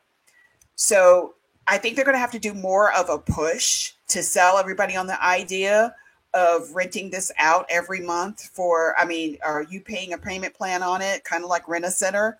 It's going to be very, very, very, very, very interesting. And trust me, as someone who works in the industry, I'm curious on it because what happens if you've rented the system out for 6 months, the system breaks. Where are you going to go? You're not going back to Microsoft. You're going to come to GameStop. Because everyone comes to me, oh, my system doesn't work. I have this through Xbox. Replace it. You did it through Xbox. You have to talk to them, and who knows how delayed they might be on stuff getting swapped out. Who's doing the tech? You know how delayed they are. Actually, no. During my 360 days, when I had the Red Ring of Death, that thing came back in like less than a month. So I got lucky that my Xbox 360 came back in less than a month. Mine didn't come back at all. Mine didn't come back at all. But think about that during a non-pandemic time. Right now, they're estimating time from what we've been told is 3 to 4 months if you have to send anything back for repairs. That ain't gonna work for a gamer. That's not gonna work for a gamer. No. It's gonna be interesting. It's gonna be interesting. So I can see them, they're going to be basically doing the same thing that a lot of cell phone companies are doing with their higher end phones. Mm-hmm. I have Sprint, now T-Mobile, and I'm basically paying off my phone every month. And if I don't pay that bill, I lose that service. So I can see them, and I could see what they're going to do is when you rent the service, you have to pay for the online component. And if you don't pay that bill, it's going to brick your system. And I think that's what's going to happen. Yeah, that's the digital part of it. Yes. So that's probably how they're going, because the only way that they're going to be able to keep you paying is by providing you a service. Right. And so if you're, and I can see them, especially, starting out with the, not the new consoles, but the older consoles, doing something where you have to, in order to play any game and you're doing a payment plan, you have to be hooked up to the internet because it's going to check your account. And it's like, okay, is your account current? Yeah. Okay. We'll let you play the game. Because that's what they do with your cell phone. Right. If your cell phone doesn't work, then if you haven't paid your bill, you can't do anything. No, that's definitely the digital component of it, because you can't upload anything digitally unless you're signed onto the network. And that's another thing I wanted to ask you. How are they going to do it? I'm currently paying for both of my online packages through Sony and Microsoft. How are they going to do that? How are they now going to change that payment plan for somebody that's going to actually rent out the system? Like if you're already paying whatever it is, $16 a month, or if you've already purchased a yearly package, how is that going to translate over to this new? I think they'll do you can bundle it or stack it. So if you have a year membership, it'll stack with whatever you have now. Maybe they give you a slight discount on it, like, oh, you have 6 months left, we'll knock $40 off or something for the whole year plan. They'll probably look at something like that, and they've probably already done the market groups and the research group on it. I'm interested to see. It's like, all right, so I buy the digital version. It's like Sammy said, you have to connect to the network, because that's what a lot of people don't realize is with digital. You download a digital game. Hash actually told me about this himself, where he lost 3 games because they were digital, because they lost the licensing. So keep this in mind, people. If they lose the licensing, guess what goes away? Your game. Your game. If it's digital. I hate that. If you have I have a physical copy of a game, they can't take it from me. I bought it. Literally on the PS3 network, I bought the Konami version of Simpsons and Ninja Turtles. Both versions, Ninja Turtles, the arcade game, and Turtles in Time. All 3 are gone on my freaking PS3 network. Yeah. So that's what stinks. And I paid for it. But meanwhile, I didn't get credit for it. Right. It's a digital download. You bought that digital and everyone's like, oh, I own it. No. In a way, you own the digital rights to it to watch it and play it. But if they lose the licensing to it, they have to remove it from their service. You're attached to it. You lose it. Physical, I have it. They can't take that away from me. That's what happened with Marvel versus Capcom too. It just disappeared. I was playing it one day, and all of a sudden it was like, oh, we're going back in, gone. Right? And you sitting there like, where did it go?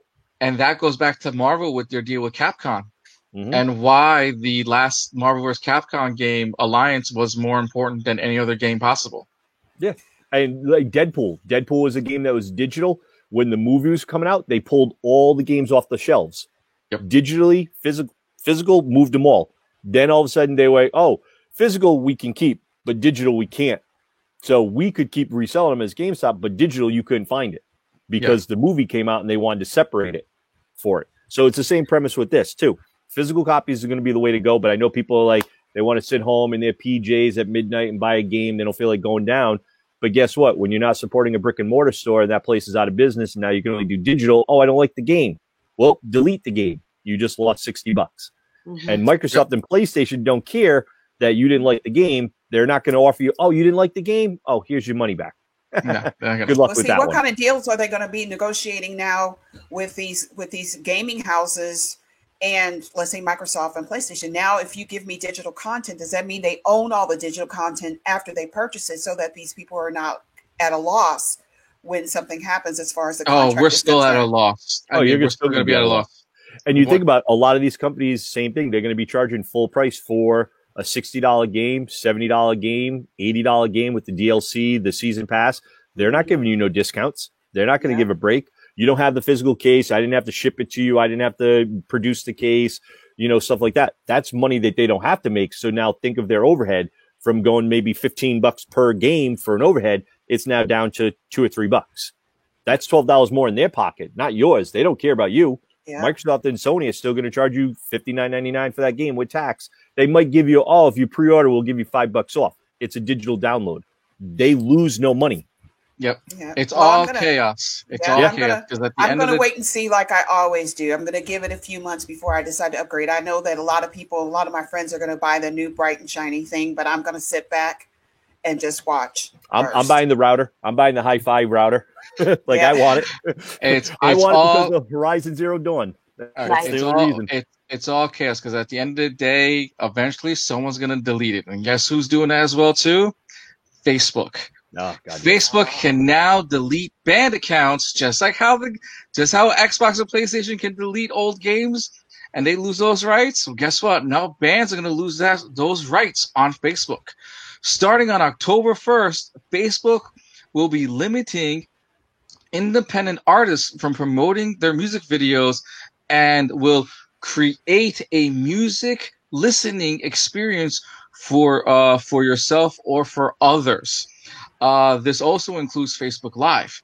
Facebook claims that this is done because we want you to be able to enjoy videos posted by your friends and family.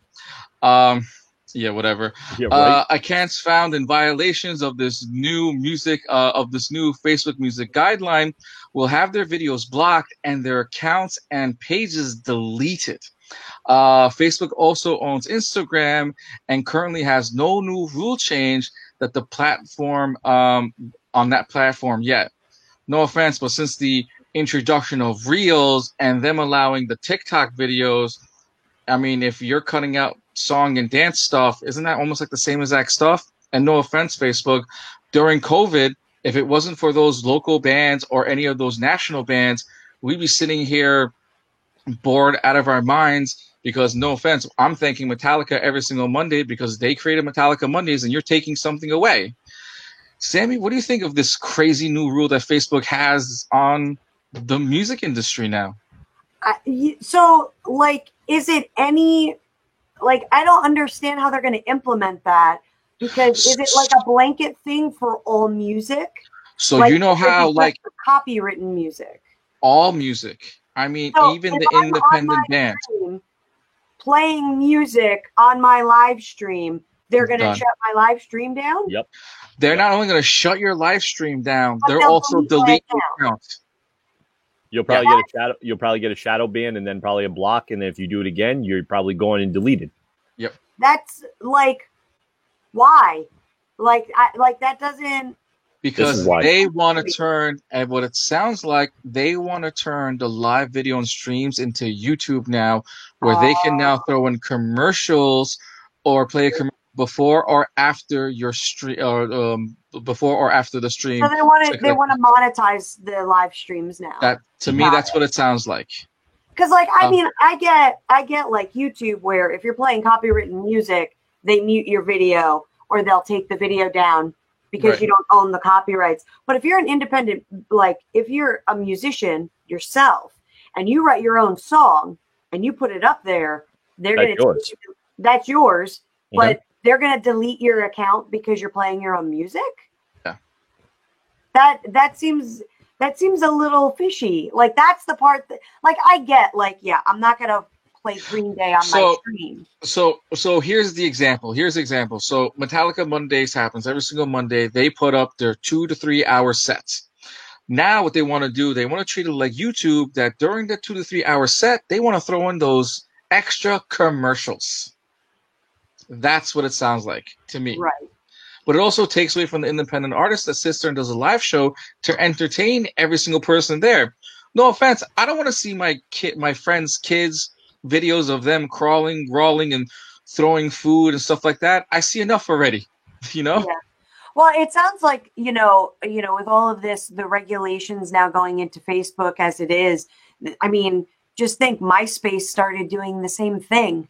And how many people now know what MySpace is, Yeah, so the older crowd only. Because they're limiting so much stuff, it makes me wonder if we're going to start seeing, a more free social platform come into being that will allow bands to play their music regardless of who they are and that kind of thing, because that's what happened with MySpace. That's how Facebook came to be. Right. So, yeah. I mean, I think that's really crappy and fishy of them to do that, especially for independent artists, because how else are you supposed to get your music out there? Right. Like the social media is like a huge component of your business now.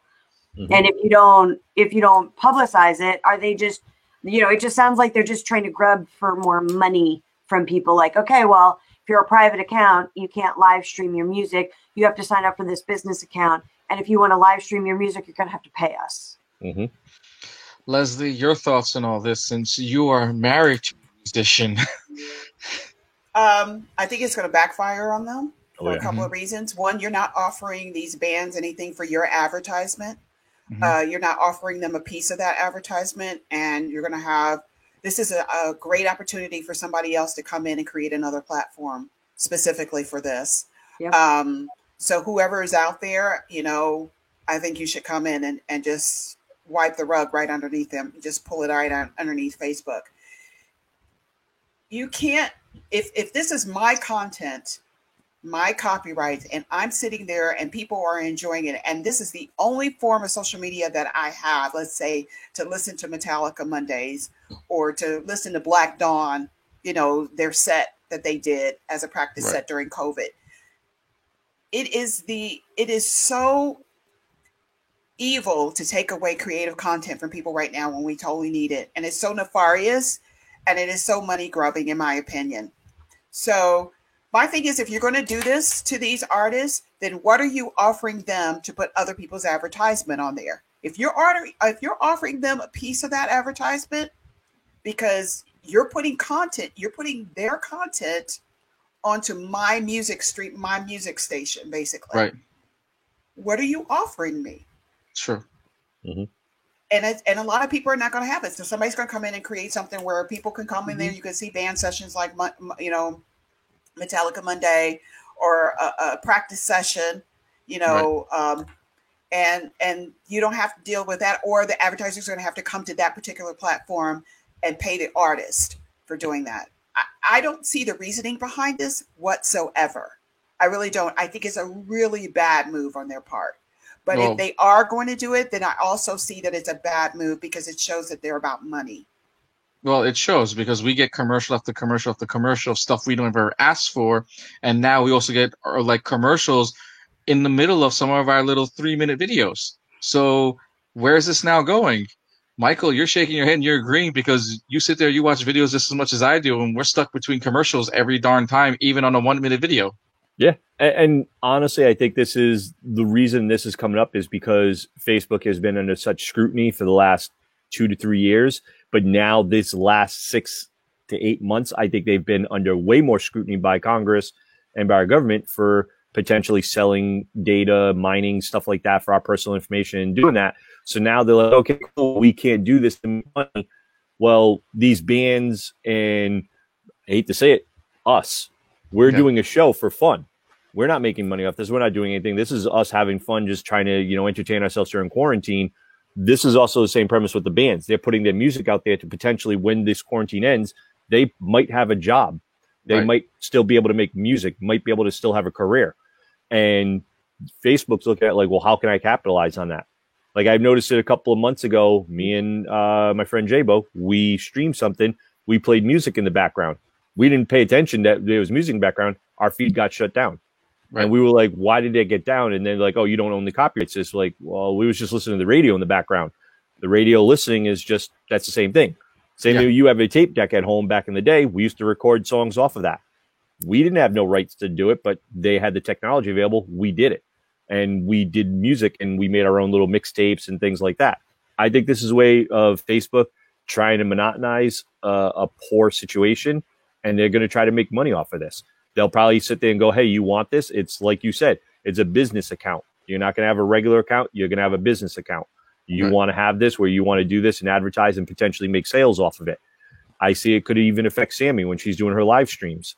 You know, she's going to get probably knocked on something because she's selling a product. She's selling something. That's going to happen. Twitch and some of these other places. Now, look, Facebook also bought out Mixer, if I'm not mistaken. Yeah. So Mixer was a number one thing to Twitch. You don't see a revelation here.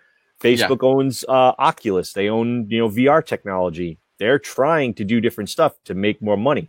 I mean, Zuckerberg is already like what, a 20 billion times billionaire? Like, he really needs more money?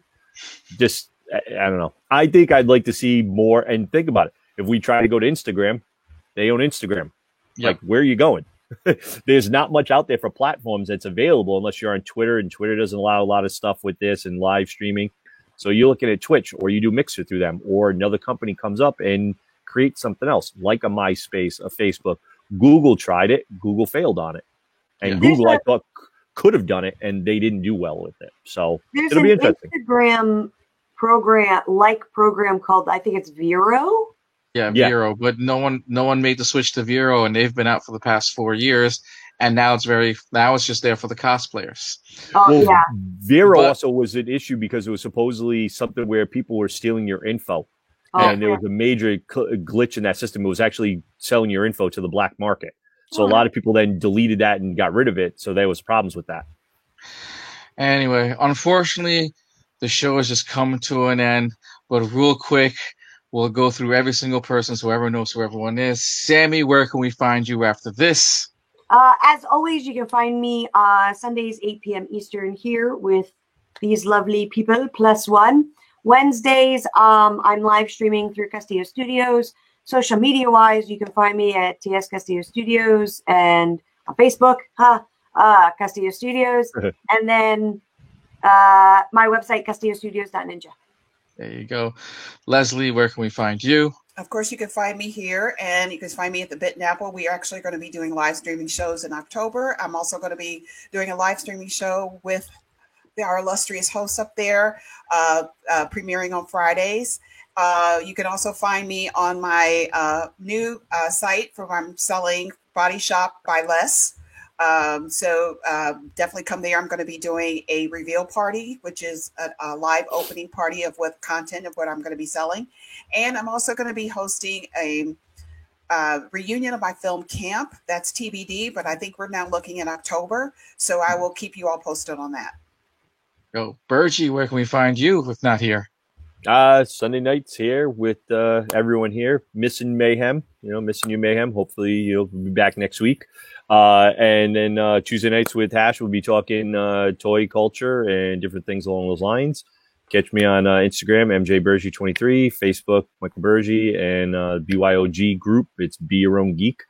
We do a lot of stuff in there for pop culture, toys, everything like that. So that's where you can catch us. Thank you all for watching This Week in Pop Culture. My name is Arash. Thank you, Sammy. Thank you, Leslie. Thank you, Michael Bergie.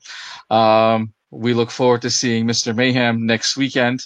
And if you are watching on all social media platforms, don't forget to like, love, and subscribe, but also love yourselves in the meantime. Thank you all for watching, and we'll see you all next week. Good night, everyone.